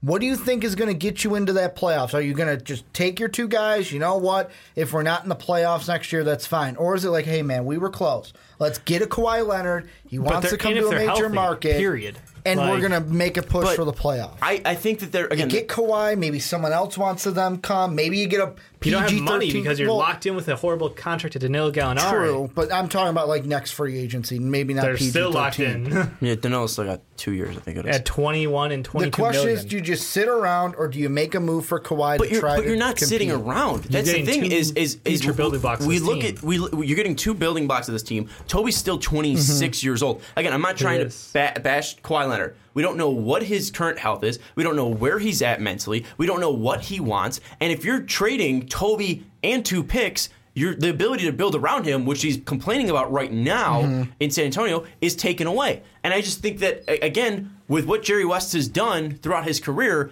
it hasn't been, let's get assets and trade them. It's, let's take those assets, let them sit, and let's grow a team. And I think they have the ability to do that in 2 picks and Tobias Harris. Here's one thing I feel. It's weird saying that I wouldn't accept Tobias Harris for Kawhi Leonard. Me personally, this is how I feel. Yeah. Either the Clippers make this trade and get Kawhi this offseason, or the Spurs aren't. If they don't trade him this offseason, they're not going to be able to trade Kawhi, because if we get close to the trade deadline, teams are going to go, no, we'll give you this. And the Spurs will be like, no. And they'll be like, well, you know what? We're in the driver's seat because we know we can get him at the end of the season. And if he gets to free agency, he ain't going to the Clippers. He's going to be wearing purple and gold. But I don't think that, I don't know about the purple and gold It's going to be a Laker. I don't know. First off, I don't think Kawhi's getting traded. I don't think that's happening. I'm flip-flopping so much. I don't think he's going to get traded. I think he's going to be a Spur. He's going to continue to be a Spur. We don't know the situation, so I can't say he's going to get traded. I don't think the Clippers should do that move. And I think they should take the 2 players. They should take Tobias Harris, and they should go into next season, because I still think they're going to be a playoff team. I still think that they're growing, and they're still young with Toby, those 2 players. And again, they're trying to get rid of that Blake, CP3 and DeAndre stench, and the Doc Rivers stench, and I think that it's just going to they need to just get new players in and start changing the culture. Yes. And I think that's what Jerry West is trying to do. And again, Kawhi Leonard's a fantastic player, but we just don't know where he is, and we don't know the situation where I just don't think that trade's going to happen. It's definitely a possibility, though. Yeah, no, I could see them moving more guys that they've got stuck under contract to try to get out from them. I could see them going like, no, I'll accept like a 24 pick. I'd do that for a guy like Wes Johnson. Why not? You know, I mean, shit, you might 28, like whatever it is. Like, I could just see them trying to get pieces back, because, like you said, if they're in rebuild mode, that's one thing. But right now, healthy, that's a playoff team in the West, which is hella respectable. So I don't think that you pull the trigger and mortgage a large portion of your future, which you set up by moving Blake Griffin out of town, to go ahead and just slide in Kawhi, which is an upgrade, but not enough to make you beat, a top-level team in my mind. Yeah, that's the thing, is you're getting rid of the guys that would help Kawhi. You're getting three that's assuming that you can lock him down, because this is not a guarantee of a contract. This is a guarantee of he's forced here to play 1 year. And Toby's still locked down. I mean, Toby just re-upped. So I don't think it's going to happen. Anyways, any final thoughts on the Clippers, either the trade or players? I sort of, if they're going to move pieces around, I would like to see Zaire Smith go here. I think he'd be an awesome add to this team. And because they've got the 2 picks, I think that's someone you can develop. Who would they get rid of? Shea or Mitchell? Would they go? I would probably say you can live without Shea. Okay. I think, he has upside. He's not special enough for me to keep. But you're still going Shea and Mitchell Robinson at 12 and 13. Right now, I'm still going Shea Mitch. So that's interesting, because I'd go more towards, if I wasn't going guard center, I'd go at what you were going with, point guard, and then the forward. Mm-hmm. Because, again, DeAndre Jordan, we don't know if he's going to accept it or not. Right. $22 million is still a lot of money for him. Anyways, let's move to the final team, the Denver Nuggets. If we don't spend enough time on this, we apologize, because this is like a 2-hour, 30-minute podcast. We just cruise right through. I'm going to start off. Final pick. Denver Nuggets taking Zaire Smith. Dave just mentioned him, the forward out of Texas Tech. This kid looks to be every bit athletic as the word is defined. Showed a good shot at Texas Tech. Showed a lot of versatility, both offensively and defensively. Looking at the Nuggets, they got Will the Throw Barton, they got Wilson Chandler at that 3 spot. I think that he could be a really solid player there at the 3. And when Gary Harris isn't on the court, he could also probably play the 2 as well. So he's a guy that could float between the 2 and the 3. And I really like Zaire Smith there because he brings athleticism, and pairing him with Jamal Murray, Nikola Jokic, and also Paul Millsap could be a really fun lineup. And Gary Harris, too. So I think Zaire Smith is a nice fit there for Denver. I think they're going to not pass up on that potential and that ability to mold a player in there in Zaire Smith. Ricky, who you got to go with? I'm going to go similar position, different player. I'm going Miles Bridges. This is one where, I know Wilson Chandler's there. He's probably going to take his player option for next year, but after that, he's a UFA. You get a guy like Bridges. Then at that point, if you want to get rid of Chandler, you can, and Bridges can move right in to be your starting 3. David? Yeah, I'm honestly between the two of you. I'm on the fence. I love Zaire Smith. I think he's got more potential. I think Bridges comes in NBA ready, though. Yeah. And this is a Denver team that I think could be a playoff team. They were competing for a playoff spot, and that's why I'm going with Miles Bridges. I think they were closer to the playoffs than the Clippers were. Yeah, with the Clippers at the end, we're just really unraveled. Yeah, I know. But even then, the Nuggets weren't healthy as well. Paul Millsap got hurt. Paul Millsap versus 3 or 4 guards on your team being injured is a little different. No, but I'm just saying, Paul Millsap, a guy they just paid money to, I'm just saying they also dealt with injuries. I got you. Nobody was healthy. But, I go Miles Bridges. I think he can come in and steal a decent chunk of minutes his rookie year because he has an NBA body already. He's a second-year player. He's someone who has played on a good team in high-level circumstances in the tournament. Not successful either time, but still you have that experience. So I think that he could come in this team and add something serious. 3 final rapid questions. All right, we just got to get them off. Team most likely to trade their pick is? Kings. Shit. I'll go Cavs. All right, I'm gonna go Cavs as well. I think that they moved their pick. Team that is most likely not in the lottery next year is Clippers. Clippers is too easy. I'm gonna go with the. And take out the 76ers and Cavs clearly. Yeah, so put Brooklyn and Lakers in there. I'll go with the Grizzlies. Detroit. You can add Detroit too. And Detroit. Yeah, Detroit's definitely gonna be in the lottery. Sorry, Detroit. I'm going the Grizzlies. I'll be bold. Triple is just too easy. I had them in my playoffs this year. I think I did too. No, you guys made fun of me for it. Oh, my bad. Yeah. I put the Clippers in. They literally, was Devin never die. I know the Clippers probably won't be here, but I think the Grizzlies can have the biggest turnaround with health. I thought the Nuggets were a high pick. I thought the Nuggets were a playoff team. They missed it by a game. Nuggets are in. I think it's clearly the Nuggets are safe picks. It's not a safe pick. It's not a safe pick. It is. They're literally the team that just missed. I love the Nuggets. I'm going for a team that's getting Luka Doncic and going to go into the playoffs. Am I saying they can't? No, but I'm just saying I love the Nuggets. He didn't ask what's your risky or what's your most bold pick. I'm not saying stick your dick out on the table. Yeah. Done. Anyways, final one is which team will be picking number 1 next year? Next year? Not the Suns. Not the Suns. Or which team will finish not because you're not going to be the worst team in the league. Which team is going to finish with the worst record? Let's put it that way. Not who's going to win the lottery next year, because that's a different video with conspiracy theories and tinfoil hats and Alex Jones impersonations. I love it. Which team's finishing with the worst record next year? Which team is back in the scenario? The Suns. That's Suns. hard to say. Not the Suns. It's either the Suns or the Mavericks. I think both of them are going to be close. I think the Kings are going to pull away. I think the Magic. Was Brooklyn. Brooklyn has their pick again. Yeah. No, but last year was Brooklyn and Phoenix was the second worst. Yeah, the problem is Brooklyn actually has talent this year. If they stayed healthy, it wouldn't have been this bad. Or Jeremy Lin. That's why I meant they weren't healthy. So my problem runs into, I think the Magic could blow it up. I think the Hawks could blow it up. I think both of these teams we could see right back at the top. It depends a lot on the moves they make during this offseason and going into the next year's draft, because both have potential, but both have also been known to underachieve and move pieces out who turn into be successful players. Again, I'm saying poor Jeremy Lin, because that poor guy. Oh, poor Jeremy Lin. Yeah, poor Jeremy Lin. Poor guy. Yeah.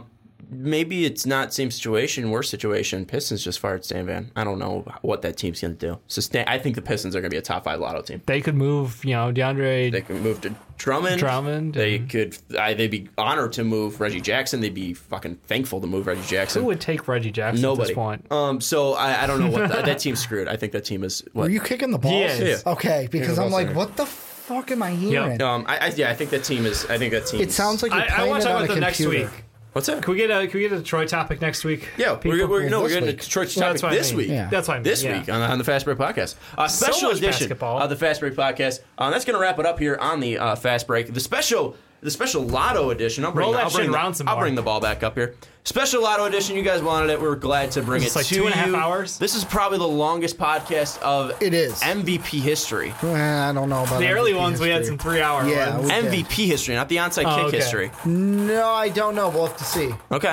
What's the longest? Do you know? I think it's your and I's draft one Okay. for the onside Well, kick. that is like 213. Something like that. So I think this beats it, but we'll see what happens. Thing I wanted to mention is Sean's going to hate me for bringing this up, but I'm going to bring it up anyways. Should have brought it up at the beginning of the cast. I want you guys down below in the comment section If you're still watching. give you they're still watching. congratulations. Graduated from college this past weekend. Yeah. I did. Congrats, man. Show Sean some love in the comments. Go get a section. job. Or on Twitter. 3 years in and out.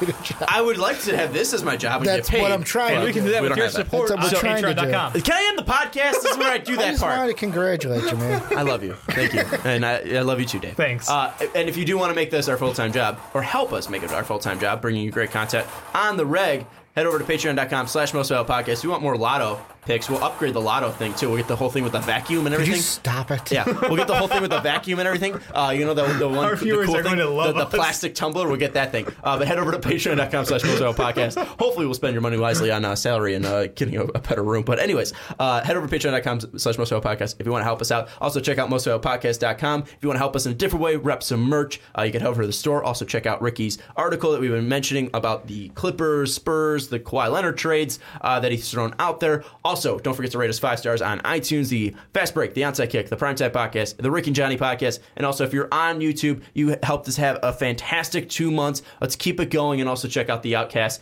the great new podcast here on Most Valuable Podcast with Buzz and Juice. We'll be back Juice man. in here either on Thursday or Saturday talking about LeBron James, talking about the Pistons, talking about the Eastern and Western Conference Finals. But for Dave Oster, Ricky Widmer, I'm Sean Anderson. We will see you later. Thank you for listening to this MVP podcast. Follow us on Twitter at Most Valuable Pod for more great podcasts.